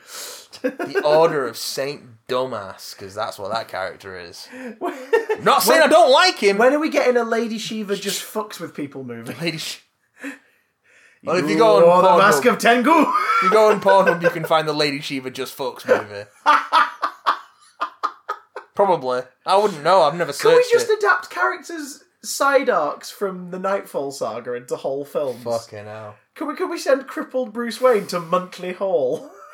Can you imagine? To deal with Robin Hood and the psychic people. Can you imagine an entire Batman film where Bruce Wayne is not Batman for the entire film because he's in a wheelchair? It'd be amazing. It'd be fucking amazing. Can you imagine how much that'd piss people off? It'd probably get nominated for 11 Oscars. I would love because everyone knows that nothing gets the Oscar voting board raging erections like a Batman film without Batman in it. Fucking hell. So the Oscar nominations for this week. Jesus Christ. And guess what? If you're white... or have white face paint... and you're a cisgendered male, you're in luck. Jesus Christ. 20 nominations across the 4 acting categories, Christopher. How many people of colour? None? 1. Whom? Cynthia Erivo for Harriet. Harriet, yes. In which she plays Harriet Tubman in a film that I have not seen anyone say anything good about. But if her performance is good, then fair enough on the nomination. Absolutely. Yeah, I suppose. But it is odd that it does kind of feel... Because is the film nominated for much else? Harriet? I think it's in a couple of other categories. Maybe. I don't think so. Well, I'm going to pull up the list. Well, that's the thing. That's the thing as well. If you are a fan of the same 7 films, then this is your year. Like last year. Fucking hell, this is your and year. And the year before that. Ooh. And the year before that. Yeah, Harriet is nominated for Cynthia Erivo for lead actress and nothing else. Is it no else? No, nothing else. I hope it's because she Nothing gave else. a really freaking good performance and not just because they went, well, we need to put one of those non-whites in a nomination. I hate to say, it's nominated for Best Original Song as well, for Stand Up. I did not expect a film about Harriet Tubman to be nominated for Best Original Song, but there we go. Here we are. There was a slot available after Cats withdrew from its For Your Consideration. Fucking hell. Think about the money they've wasted on the For Your Consideration campaign. I mean, think about the money they wasted on making Cats. But that, in light of its box office bomb. I mean, I suppose it gave some special effects artists work for a while, but imagine, so there is that. Imagine knowing you're not going to make your money back on your massive film, and then spending an additional like 20 million on press to try and get it nominated for awards, and then going, we should just cut our losses here, guys. Imagine wanting to make a film that requires a level of abstraction from its source material and a level of visual craft and a level of artistry, and then employing Tom fucking Hooper. Yeah. So let's talk about like the most literal director in all of Hollywood. Let's get him to make Cats. Like, I was saying this about I said this I'm trying to remember what I said last week, but I couldn't remember. I was saying this to Kenisha in the car after we went to watch Cats. I was like, the Cats works on stage. I mean, I don't think it does, but people like it, so it must work on some level. But when Cats works on stage, it works because there is a level of abstraction that comes from the fact that you know you're a person in an auditorium sitting down and watching people dressed as cats, pretending to be cats, singing songs about cats. But then when you do that and try and do it literally on film, without that layer of abstraction, other than the natural layer of abstraction that comes from the fact that you know you're watching video on a screen, then it doesn't work. No. And guess who doesn't have an abstract bone in his body? Tom fucking Hooper. But he's got such great material to work with. I mean, just look at the Rum Tum Tugger. If you offer him pheasant, Matt, he'd rather have grouse. If you offer for him to go out, he'd rather stay in. But if you want him to stay in, he's gonna go out. Oh, the complexity. Milk! Fucking hell. Fucking hell. You know, the whole debate's come back up of, like, Spielberg wanting to adapt that movie in the early 90s as an animation, which he should have been. But even then, I'm like, if that animation had lasted longer than an hour and 10, it would have been so obnoxious, because there's only so many times you can animate cats introducing themselves. It's still cats. Which is the biggest problem it has. Yeah. But, you know... Oscar nominations for this because Best they visual effects withdrew from their last minute campaign, which apparently worked for everyone else because every single one of the big fucking movies that's nominated recurringly all seem to have come out in the last 5 months alone. Yeah, nothing before August, I don't think. So strange. Oh no, it's not a lie. A couple creep before August, but not in the major categories. It's the usual suspects in the technical categories. This film did really well critically and commercially, but we're going to nominate it for visual effects, like Avengers Endgame. Yeah, I'm not expecting Avengers Endgame necessarily. It's not going to get a Best Picture nom. Do you know what? Define Best Picture, because if you're actually thinking of Best Picture as like all round what it's done for cinema that year or the response to it, whatever, Endgame, if you look at it that way, should absolutely have a nom.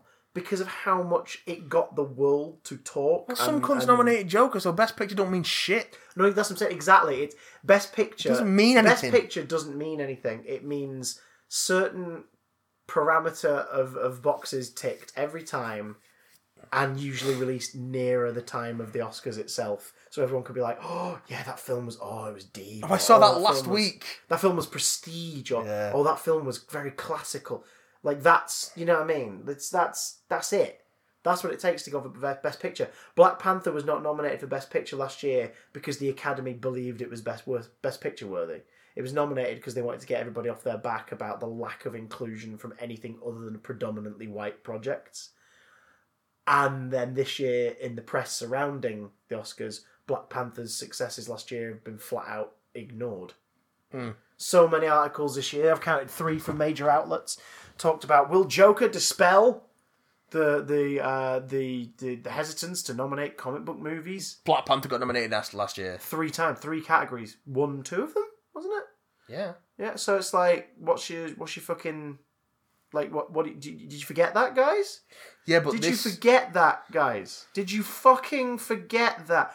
The film that's been nominated a bunch of times this year is about a character who is the first ever superhero movie related Oscar win. Joker's important. 10 years ago when Heath Ledger won it posthumously for his supporting actor role in The Dark Knight. Playing the Joker. Joker's important because so many of the Oscar voting panel can relate to it. Because it's about mediocre white men failing upwards, made by mediocre white men failing upwards. These guys watched it and I say that as a mediocre white man who has yet to fail upwards. We're failing sideways right now. I'm just failing and not going anywhere. So I've got a little bit of jealousy. Well, these guys watched it and related to Thomas Wayne and thought he was the hero. Oh, punch a mentally ill man in the toilet. I too would punch that mentally ill man. Right, let's visual effects. Oh, visual effects. Avengers Endgame. Yeah, there's some incredible fucking work being done there. Thanos is but one element of it that deserves a nomination. And Thanos' butt is but one element of it that deserves a nomination. But not deserving of Ant-Man crawling into it, apparently.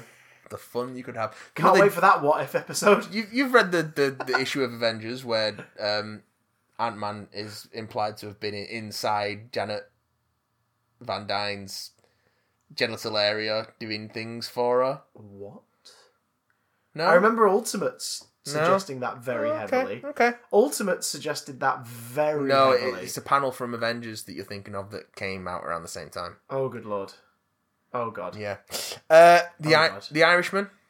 Of course. Yeah, because they de-aged 3 characters, yeah. 1917. Not seen it yet, but I assume, again, it's a lot more of, like, blending. It's a wanna, so it's a lot of, like, live effects. Yeah. Okay. That are happening, because there's a whole... The idea is it's a one-shot film. Okay. The Lion King. Why visual effects? It's an animated movie. But it's live action. No, it's it isn't. An animated movie. It's an animated film with live action backgrounds. They did shoot on live action backgrounds. So compositing, yes, it's visual effects, but fucking whatever. Star Wars: The Rise of Skywalker. Yeah. I mean, that movie is fireworks. Yeah. So yeah. It's gonna go to Endgame. Yeah. My bias with Star Wars is I just felt like the set pieces were very bland and samey.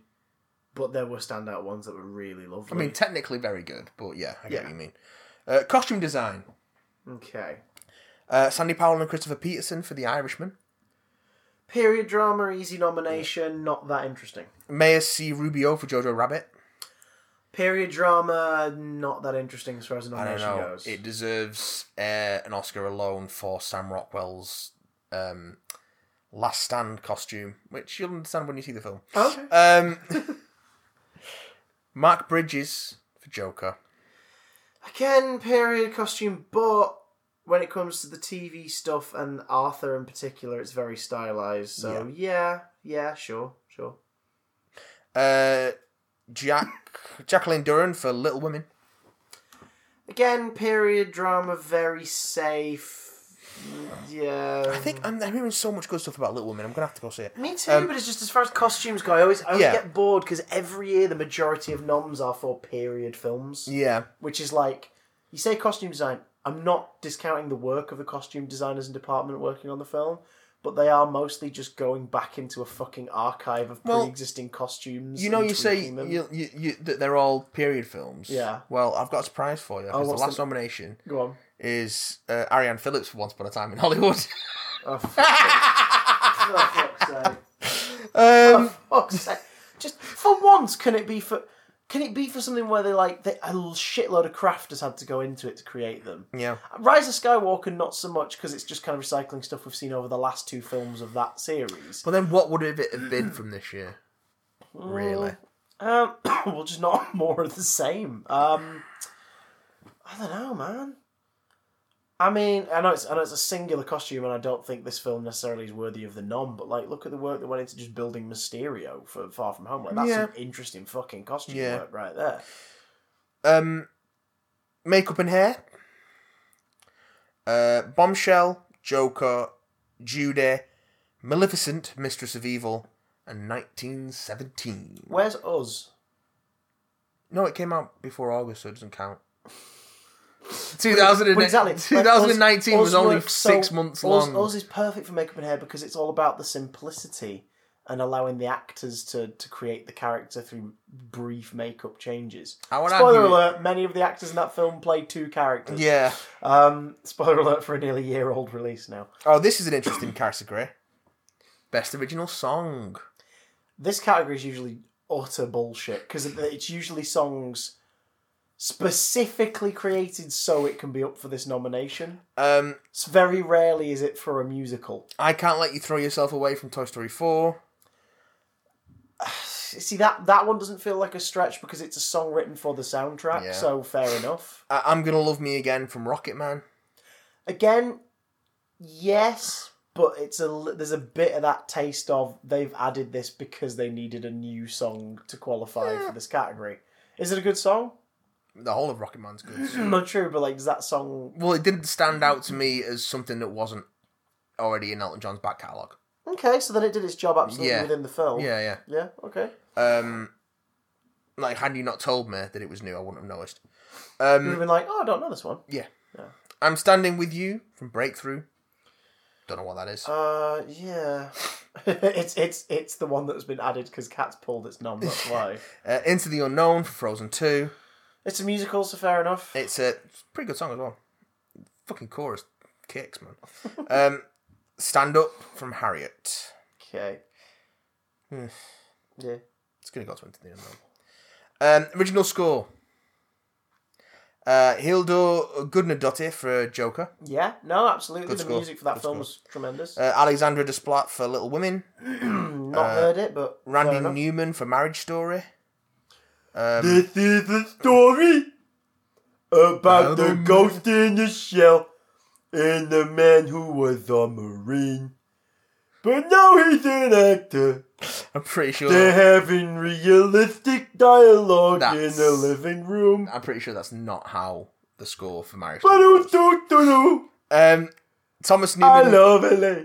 Thomas Newman for 1917.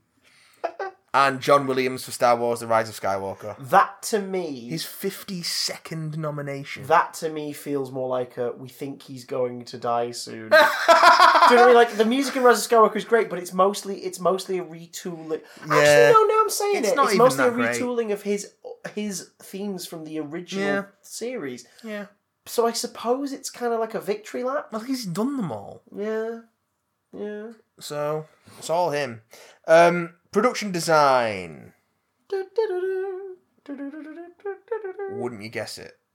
It's Bob Shaw and Regina Graves for The Irishman. It's Ra Vincent and Nora Subkova for Jojo Rabbit. Yeah. It's Dennis Gassner and Lee Sandales for 1917.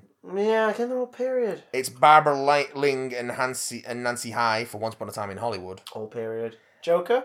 No. Lee Ha-jun and Chu Won-woo, Hanga Ram and Cho Hee for Parasite. Parasite, okay, that at least is different. Yes. Yeah, again, the period thing, I think it's just a hang-up I have, but I wonder if others have it. Let me know in an email, guys, or tweet us at BigDumCast. It's definitely just you. I'm curious, it was just... So many of these things, like costume design, set design, makeup, hair, etc., are always nominations for period pieces. And, of course, I'm not underselling the amount of creativity and hard work that goes into accurately recreating different parts, periods in history. But it's always weird that it's very rarely a fictional world, or very rarely something from, say, like a science fiction or a horror where it has to be created completely from the Yeah, imagination. they have to make it whole cloth, essentially. Like, that to me is worthy of at least 1 or 2 nominations of something that is new and has never existed before. But it's always like, oh my god. But do you know why? It's because all the Academy members are like, that's how my house used to look. As Particularly Once Upon a Time in Hollywood are breathing and sucking their dick for them. Like, how do you get an Oscar nomination, Quentin Tarantino? Oh, you just write a film about Hollywood. Oh, It's fucking love La that La shit. Land. Yeah. La La Land is an enjoyable movie, but nowhere near as worth the amount of praise as the Oscars heaped on it that year. But it's about Hollywood. Yeah. Sound mixing. Okay. Ad Astra, which I didn't see. Yeah, Ford v Ferrari. but again, like science fiction, wasn't it? Yeah. Ad Astra, so it's like you're actually experimenting with sound. Good. Hard sci-fi, though. Ford v Ferrari. So, Le Mans 66. Joker. No Joker. 1917. Maybe 1917. And Once Upon a Time in Hollywood. Fuck off. Um, Fuck off with that. Those first 3, yes. No Joker, no Once Upon a Time. Nonsense. Nonsense, nonsense, nonsense! Sound editing. Don Sylvester for Ford v Ferrari. Yeah, I can imagine that. Alan Robert Murray for Joker. No! Oliver Tarney and Rachel Tate for 1917. Wiley Stateman for Once Upon a Time in Hollywood. Oh, no. And Matthew Wood and David Acord for Star Wars The Rise of Skywalker. So many fucking movies that are the same showing up in every bastard category. Because this isn't about what actually deserves it. It's about which producers have wined, dined, and sucked off the Academy elders the most. In the last Film month. That's editing. literally why. Joker, people enjoyed it. I respect that. If you enjoyed it and you're hearing me moan about it, great. I'm glad you enjoyed it. I wish that I did. But fuck me, it is not worthy of half of these things it's been nominated for.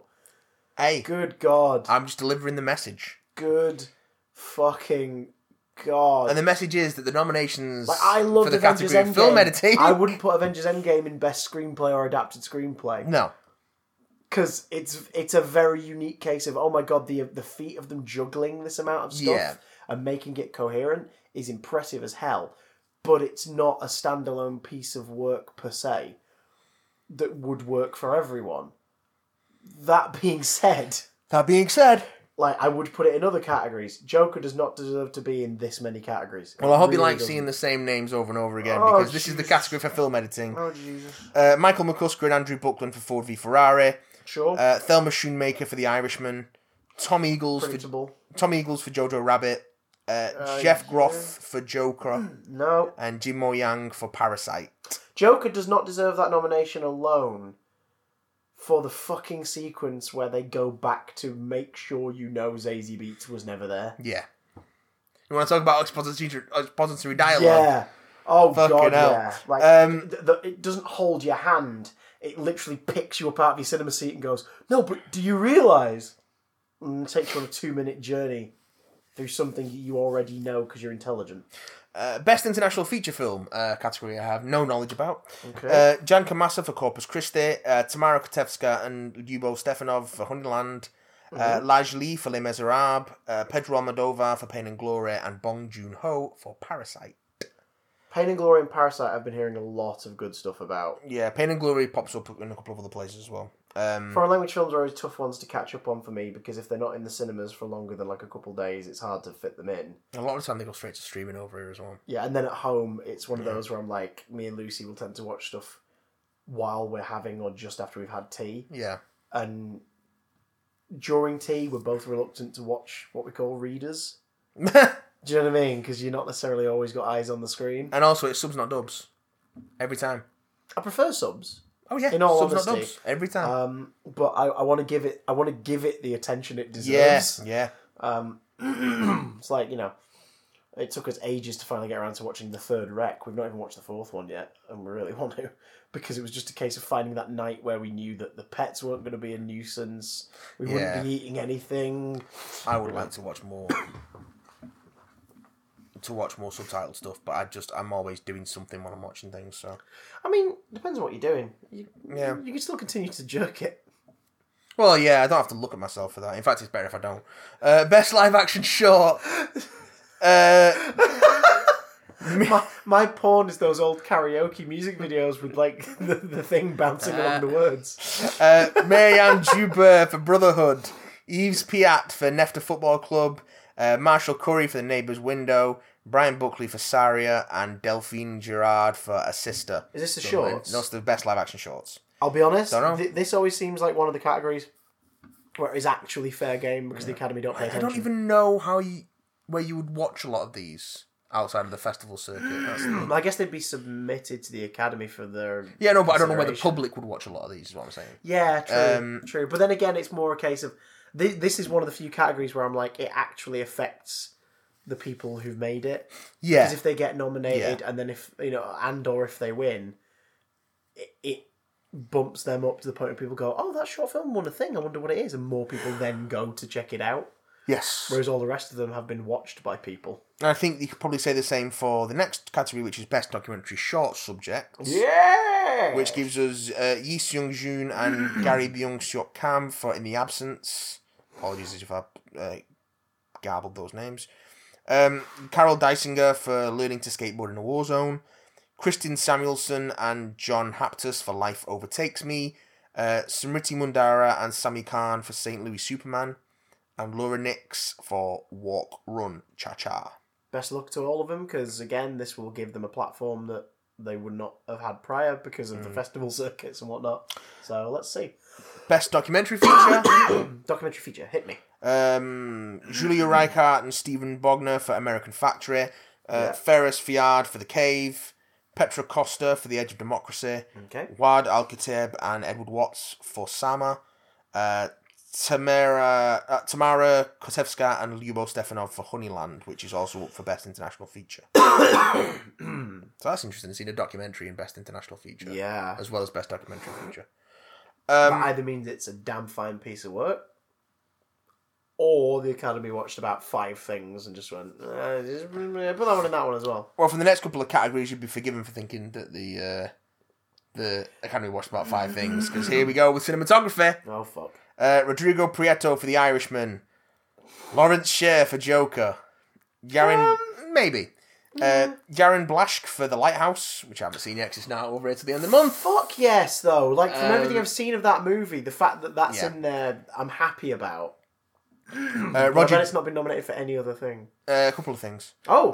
Roger Deakins for 1917. Okay. And because it's Roger Deakins.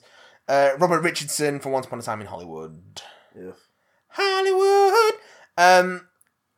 Original screenplay.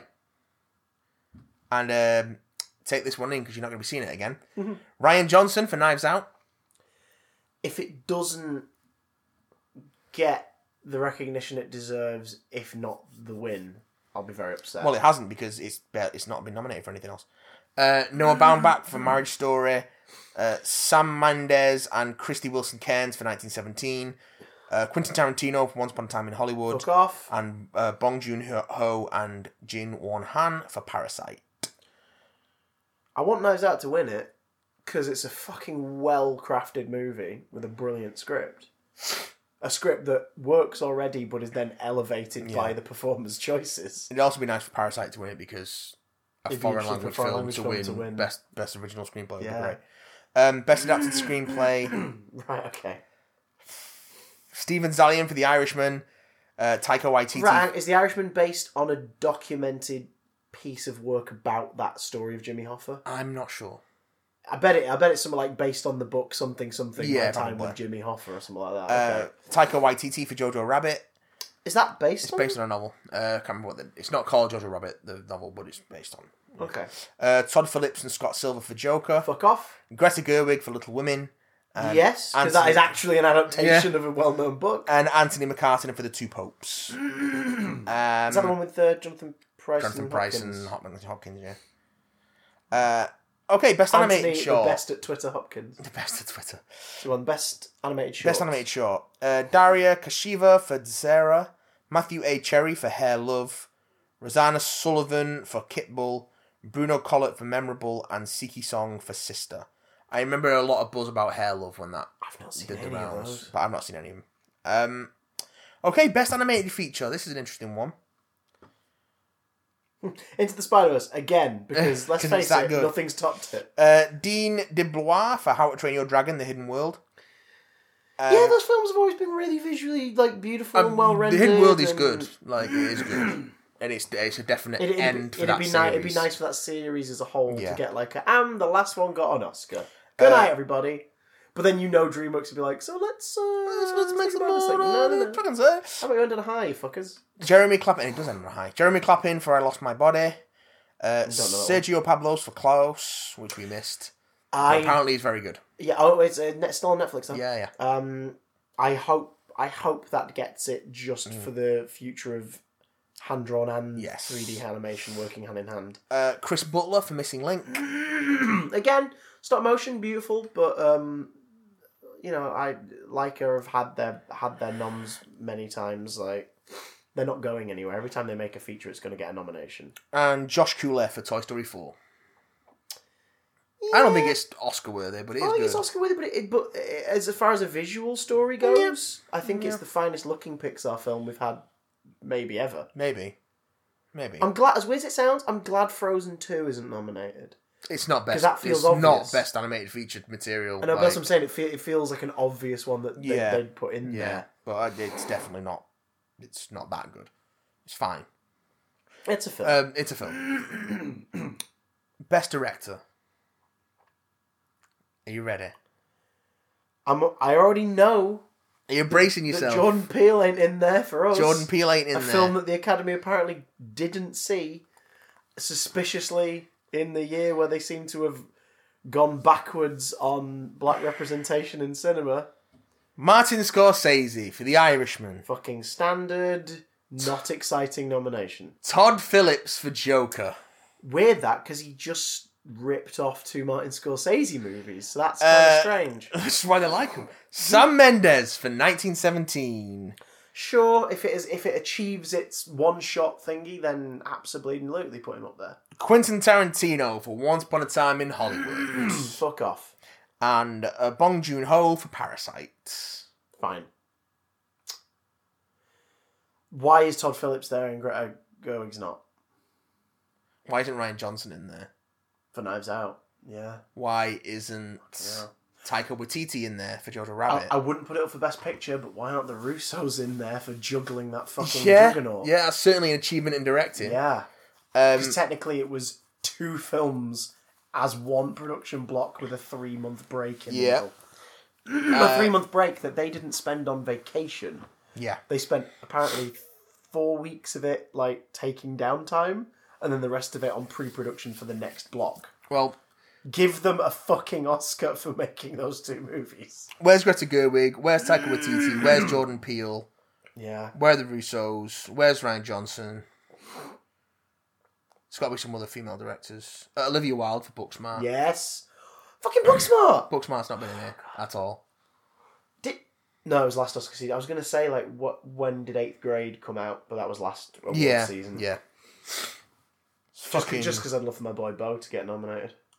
Bo. Oh my god. I could easily go... I could easily take all the white people out of that. Mm-hmm. And replace them with better people. Some of them are even still white! And men! Just to clarify, for someone immediately is like, are you guys trying to white genocide us? Yes!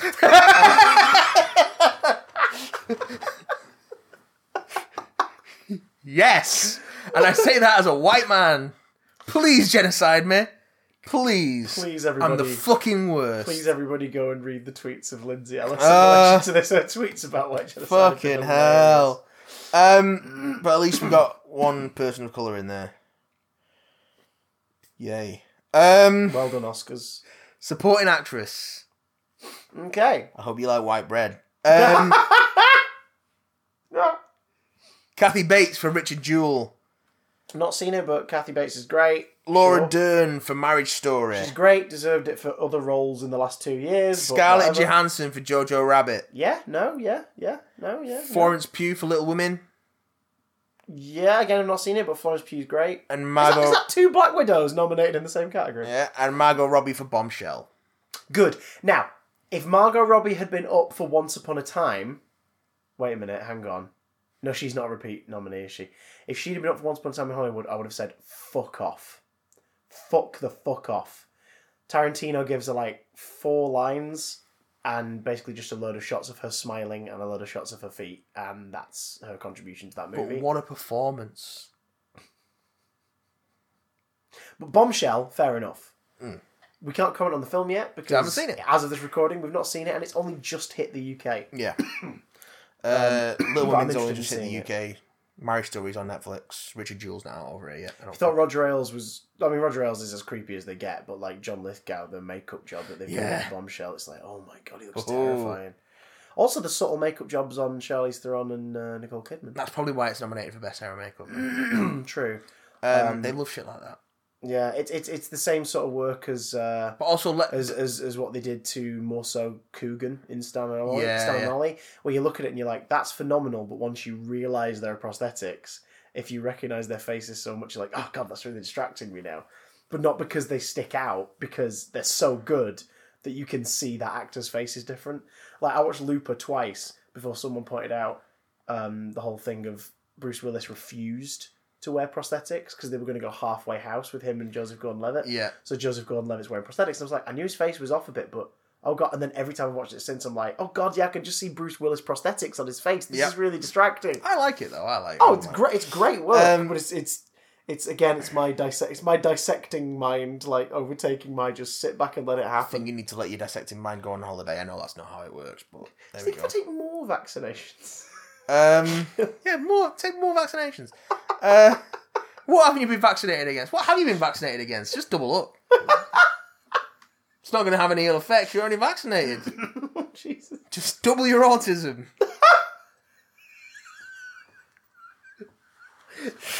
From atism to beatism. Listen, vaccinations don't cause autism. No. Vaccinate your children, you fucking idiots. Yes. There we go. If you actually listen to Jenny McCarthy, you're using the wrong body parts. I can't imagine we have any listeners who are anti-vaxxers. One, because I can't imagine we have any listeners who are old enough to have children.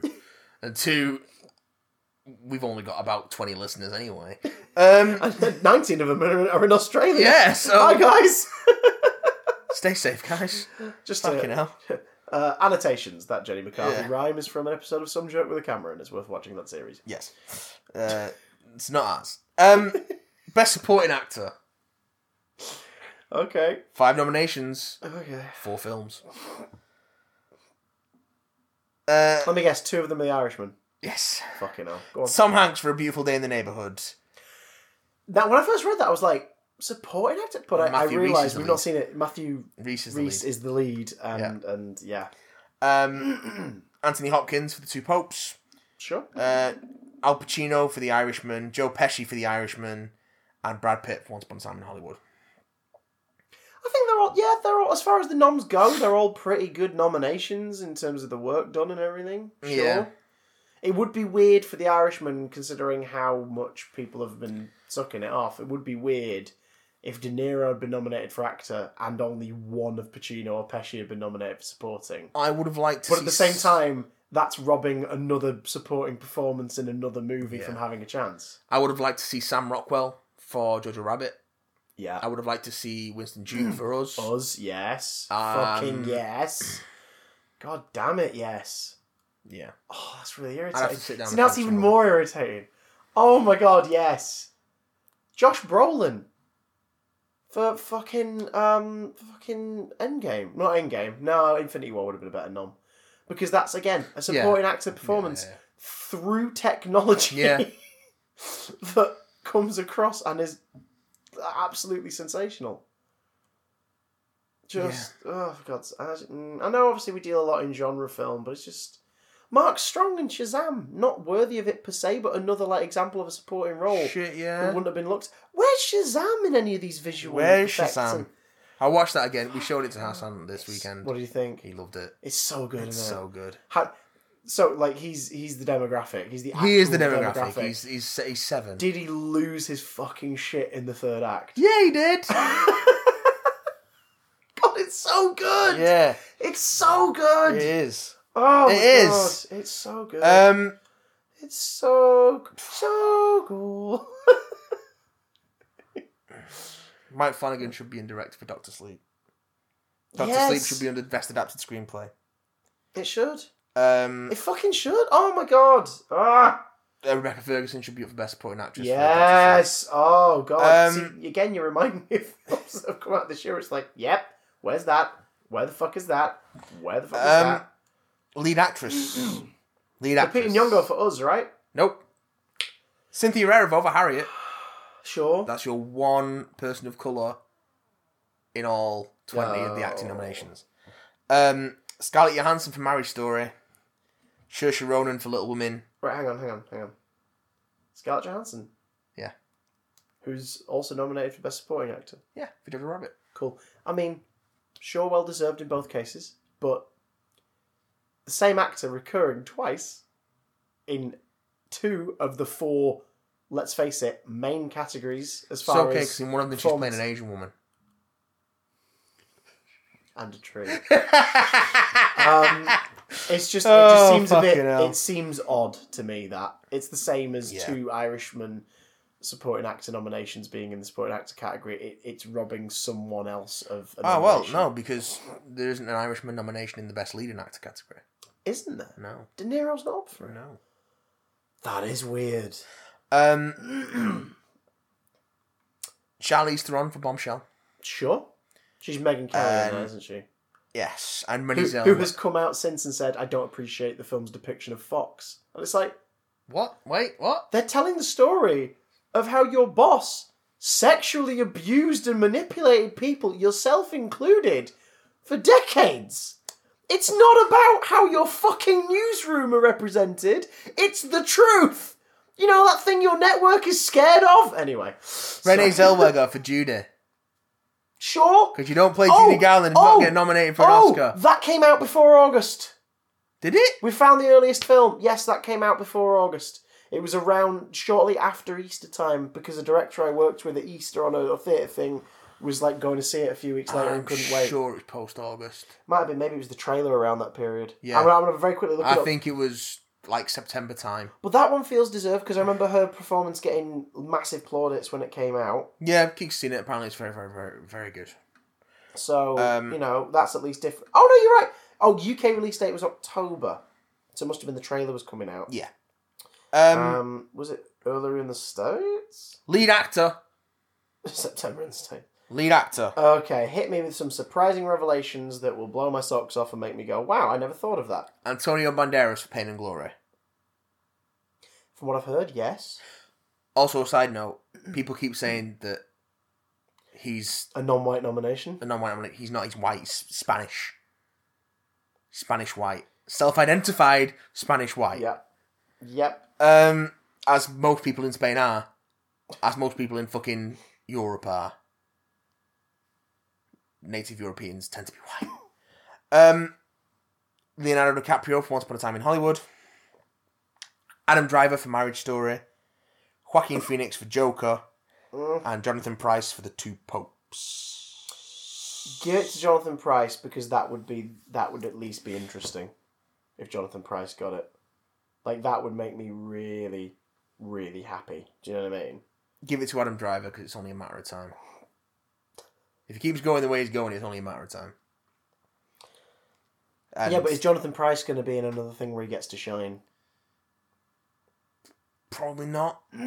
Whereas Adam Driver's going to have plenty of chances. Adam, the only one to not be cursed by Star Wars Driver. Because he's done so many fucking other things during this time. Oh, yeah. And has absolutely come out of it as the one everyone's like, he was the best in it. He was the best in it. He's the best out of it. Yes. Good on him. Whereas John Boyega's come out of it with a... John Boyega's a tough one. I've heard horror stories about people who worked with him recently. Yeah. But at the same time, I admire the fact that he's clearly frustrated about the way the story of Rise of Skywalker went. Yeah. And is just very visibly making that known to the world now that he has no contractual obligations to Disney and Lucasfilm anymore. Same with Oscar Isaac. Like Oscar Isaac's career's almost paused a little whilst he's been doing the trilogy. Do you know what I mean? Like, he's still been doing stuff, but it's sort of the rise he was on has kind of paused a bit, and now hopefully he'll go back to his trajectory. Seems like Daisy Ridley's not been allowed to do much. Did you see the press junket interview with Oscar Isaac? Where they're like, so would you do a Disney Plus series? And he goes, no! Yeah. It's like... That's fucking great. And they said, well, what if they pulled like a dump truck full of money up to you and no, I'm good. I'm good. Yeah. Yep. Yeah. Yep. Yeah. Yep. Do you know what's interesting? I'm not intending to purchase The Rise of Skywalker at any point, nor am I intending to really buy anything from it. But I continued my tradition of buying the Rey from each film, from the Black Series. Oh, yeah. I was like, go on, it's the last one, let's buy Rey. Unless, of course, they end up bringing out a freaking dark side. They're got it. I'm sure I've seen this. But I was like, oh, I'll buy it. It's a very well sculpted figure. Comes with a Dio that doesn't stand up, even though it comes with a little plastic sort of nugget to help it stand up. It doesn't stand the fuck up. It's really pointless. It's also the wrong scale. But once again, they've done a different face sculpt. This is face scan, like they've been doing for the Marvel Legends. Oh, yeah. And it looks like Emma Watson. What? It looks like Emma Watson. What? Like, it's Daisy Ridley in profile, but when you look at it head on, it looks like Emma Watson. So I now have 4 Reys that all look completely fucking different. Sorry. Are you saying that there's a whole cadre of white upper middle class actresses that all look the same? I'm just saying, look at... Because that would be shocking! Look at all 3 significant female lead characters from all the Disney-era Star Wars movies so far, and tell me that on surface level, not to obviously talk about their individual abilities, personalities, or whatever, because they're all brilliant and wonderful and great, fantastic in other things we've seen, but Disney haven't just basically gone. So our protagonist is a 5'2", someone in the casting department has a type. Brunette female. Is what I'm saying. Yeah. Yeah. Yeah. Yeah. But no, it's different this time, because in some of the scenes, Emilia Clarke's going to have a purple wig. You see, Jessica Henwick has been talking recently about how she was up for Rey. Really? She was in auditions for 6 months. Fucking hell. That was how long it went on for. But she was in the running for it. She's been talking about it recently. 6 months of constant recalls. Yeah. Oh God. That's interesting. Because a lot of Star Wars was open casting calls. Yeah. I know obviously they did auditions and went through agencies and this, that and the other, but for a lot of parts in it, they did open casting. I don't know if they ever confirmed who got the parts from open casting. But at the same time, they were obviously willing to be let's try and find some new people. I think they were, for Finn and Rey, I think they were doing that. And they were going to John Boyega, who had done a couple of movies, but nothing huge. Yeah. And Daisy Ridley, who had done a bit of TV and not really anything else. Yeah, I don't think she's been in a film. I mean, literally about 3 months before The Force Awakens comes out is that episode of Toast in London. Yeah. What, Derek Sibling, the actor? No, I'm not doing it. Finest Henry the Fifth this cat's ever Best seen. Picture nominations! I'm just doing it in my head. One day he's caught shitting his pants in a laxative commercial and it doesn't work in audio! Good night, sweetheart. Fucking hell. Best Picture! Ford v Ferrari. Sure. The Irishman. Fucking predictable. Jojo Rabbit.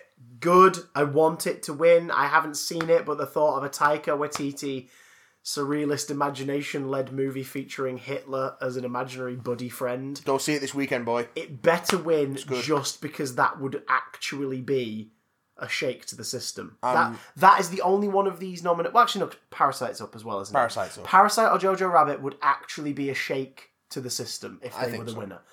And I want one of those two to come out on top. But you know it fucking isn't, because this piece of shit is also nominated. Oh, Joker? Yes. Little Women? Good. Apparently good enough to get nominated for Best Picture and Best Adapted Screenplay, but not Best Director. For the sake of Greta Gerwig, I hope it wins.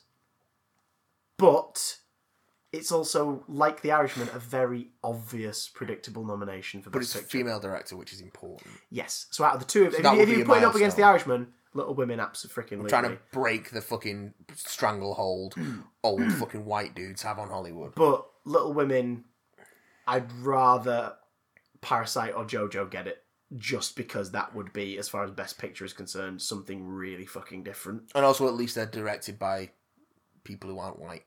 Yes. Yes. So that's something. Yeah. What else we got? Oh, Jesus. Marriage Story. Really? Oscar worthy for Best Picture? It's a relationship drama. A film that is mostly known to the world at large as a meme, because that scene on its own was isolated and put up as a clip on Twitter and spread around, and it's, in isolation, a really kind of awkward scene. It's a relationship drama about divorce, and it has 2 very good actors in it doing a lot of acting. So yeah, it's right up fucking Oscar Street. Doing my best acting. 1917. Will Wonderham, what you do? Once Upon a Time in Hollywood. No. It's a film about Hollywood. If they give it to him, will he fuck off? No, because he said he's going to do 10 films. Yeah, so he's got one more, hasn't he? He's got one more in his tank. Yeah, because what are they? The ones that he counts. Pulp Fiction. Reservoir Dogs, Pulp Fiction, Jackie Brown, Kill Bill. Kill Bill as a whole film. As a whole film. He made that clear about 10 years ago. Django Unchained. Hang on, there's one more in there. Inglourious Bastards. Inglourious Bastards, Django Unchained. The Hateful Eight. Hateful Eight. Once Upon a Time in Hollywood. And Death Proof. But does he count Death Proof? I think he does count Death Proof. Okay, so that's 9. So there's with one more. And also a Star Trek movie, which he's saying doesn't count as part of his 10. He's not going to make that Star Trek movie. He'll end up executive producing whatever that film ends up being. I guarantee. It's not going to end up happening in any way, shape, or form. It will. It will I be. guarantee It will be a CBS All Access limited series that is aimed squarely at a more adult audience, and he will be executive producer on it. That's where it'll end up. Oh, and Parasite! Yay! Parasite's not come out over here, has it? Not yet. No. But again, it's just that thing of this would be a shake to the system and would be different. I think it's really good. My hopefuls for Best Picture winner are Parasite and Jojo Rabbit. I would also be happy with Little Women, considering Greta's snub for director. Well, I'm still a bit pissed off for coming out for refusing to condemn Woody Harrelson, but yeah. I think but fuck, it's not stopped Scarlett Johansson from being successful. I guess she could walk that back. I mean, Scarlett Johansson's one of them. She's a great actress, but she keeps opening her fucking mouth. Yeah, but my predictions are Irishman or Joker will get it. Oh God, can you imagine if Joker gets Best Picture? Incels around the world. We live in the worst possible universe, Christopher. If you love the movie, I'm not taking that away from you, and I wish I loved it like you did. Yeah, Charlie quite liked it. But there are also people who liked that movie who are a very toxic element of film fandom. I just don't get it. It's one of those things who almost want it to win just a lot of the time to the man. A lot of the time, I can see what people see in something because don't forget, there's a lot of stuff that I really like that isn't very good. Yeah, oh god, and I'm quite happy to go, yeah, this is a bit shit. Taste is subjective. But I really like it. Taste is subjective, but when it comes to like massive awards that give it acclaim and accolades, I just don't understand for what decades, people saw in Joker. You need to go on a technical level and kind of a consensus, really. Because not only is it like at best competently made, it's just not very interesting. No. Like, what is it people love about it? I don't. It would be a better movie if it took out the 4 elements that make it a Batman film. Like, he's not called Joker, don't set it in Gotham, don't have Thomas Wayne, and we don't visit Arkham, and suddenly it's a much better movie already. And yet because it's a throwback to the Scorsese flicks of the 70s. It's a movie that's called Joker, and it's got the sort of Joker iconography plastered all over it, and fucking Todd Phillips has the audacity to come out and say that its success wasn't down to its Batman connection. Yes, it was. Fuck you, Todd Phillips. You're not as smart as you think you are. It's a film using the visuals and the name of the most popular villain in all of fiction. If you're looking at it that way. Like, this is a villain who's been around for nearly 90 years and people still enjoy stories with this bad guy. Like, of course, that's what sold tickets, Todd, you fucking twat. I can't get my head around it, man. Well, what do you guys think? Do you think we're being hyperbolic? Hyperbolic. Do you think we're justified? Do you agree with us? Do you disagree with us? Let's keep it fun and friendly. Let us know. bigdamncontact@gmail.com. We'll have a look at your emails next week. You can also catch us on Twitter @BigDamnCast. And if you want to support the show, join us on Discord even to spread Doctor Who poop memes and talk shit about movies and have a good old gay old time like the Flintstones. Please, Ian needs some company, poor guy. Then head to he's the Discord MVP. He's the lifeblood of that Discord. Head to patreon.com/BigDamnCast and donate as little as $1 a month. $1 a month. That's UK money, is not even a quid. Donate that and you can be on the Discord. Donate a little bit more and you can get videos early and perks and all sorts of stuff. We'd love to have you over there. It'd be a good old treat. And also spread the word about the show. If you like Big Damn Cast and you're one of the people to hear two British nerds slag stuff off and suck the dick of other things and have a gay old time, like the Flintstones, then tell them. You can tell everybody about us on Twitter at Big Damn Cast. You can spread our videos around. We'd really, really appreciate it. The more the fan base grows, the more opportunities we have to make more stuff for you guys. The more the fan base grows, the more chance I don't have to get another shit job. Or do what I do and mostly just spend your day like trolling through Spotify, Spotlight emails and Star Now emails and Mandy emails going, mate. Why are they asking me to Spotlight, go for an mate. audition for a 4-year-old Vietnamese girl? Fucking Spotlight, mate. I love the fact that it now has the audacity to say the thing is that a pick that match your criteria. It's like they don't know. But I'll gladly give you £157 a year, you twats. It's a fucking racket, innit? It's ridiculous. It's a fucking racket. I wouldn't care if how many other industries? If people actually use the filters properly, yeah, and I only received like 3 emails a week, I would be fine with that because at least I wouldn't be surfing through spam. How many other industries do you have to not even pay to apply for jobs, but pay to see the job postings? Yeah, fucking yeah.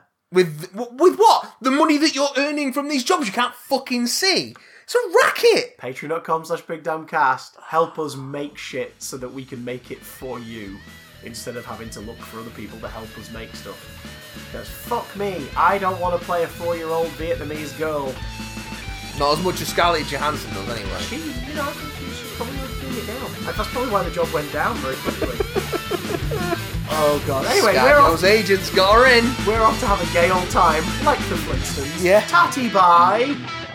Wilma! Get out of the room! Me and Barney are gonna rubble. That's what they called it. Rubble. Fuck a duck. They did that too.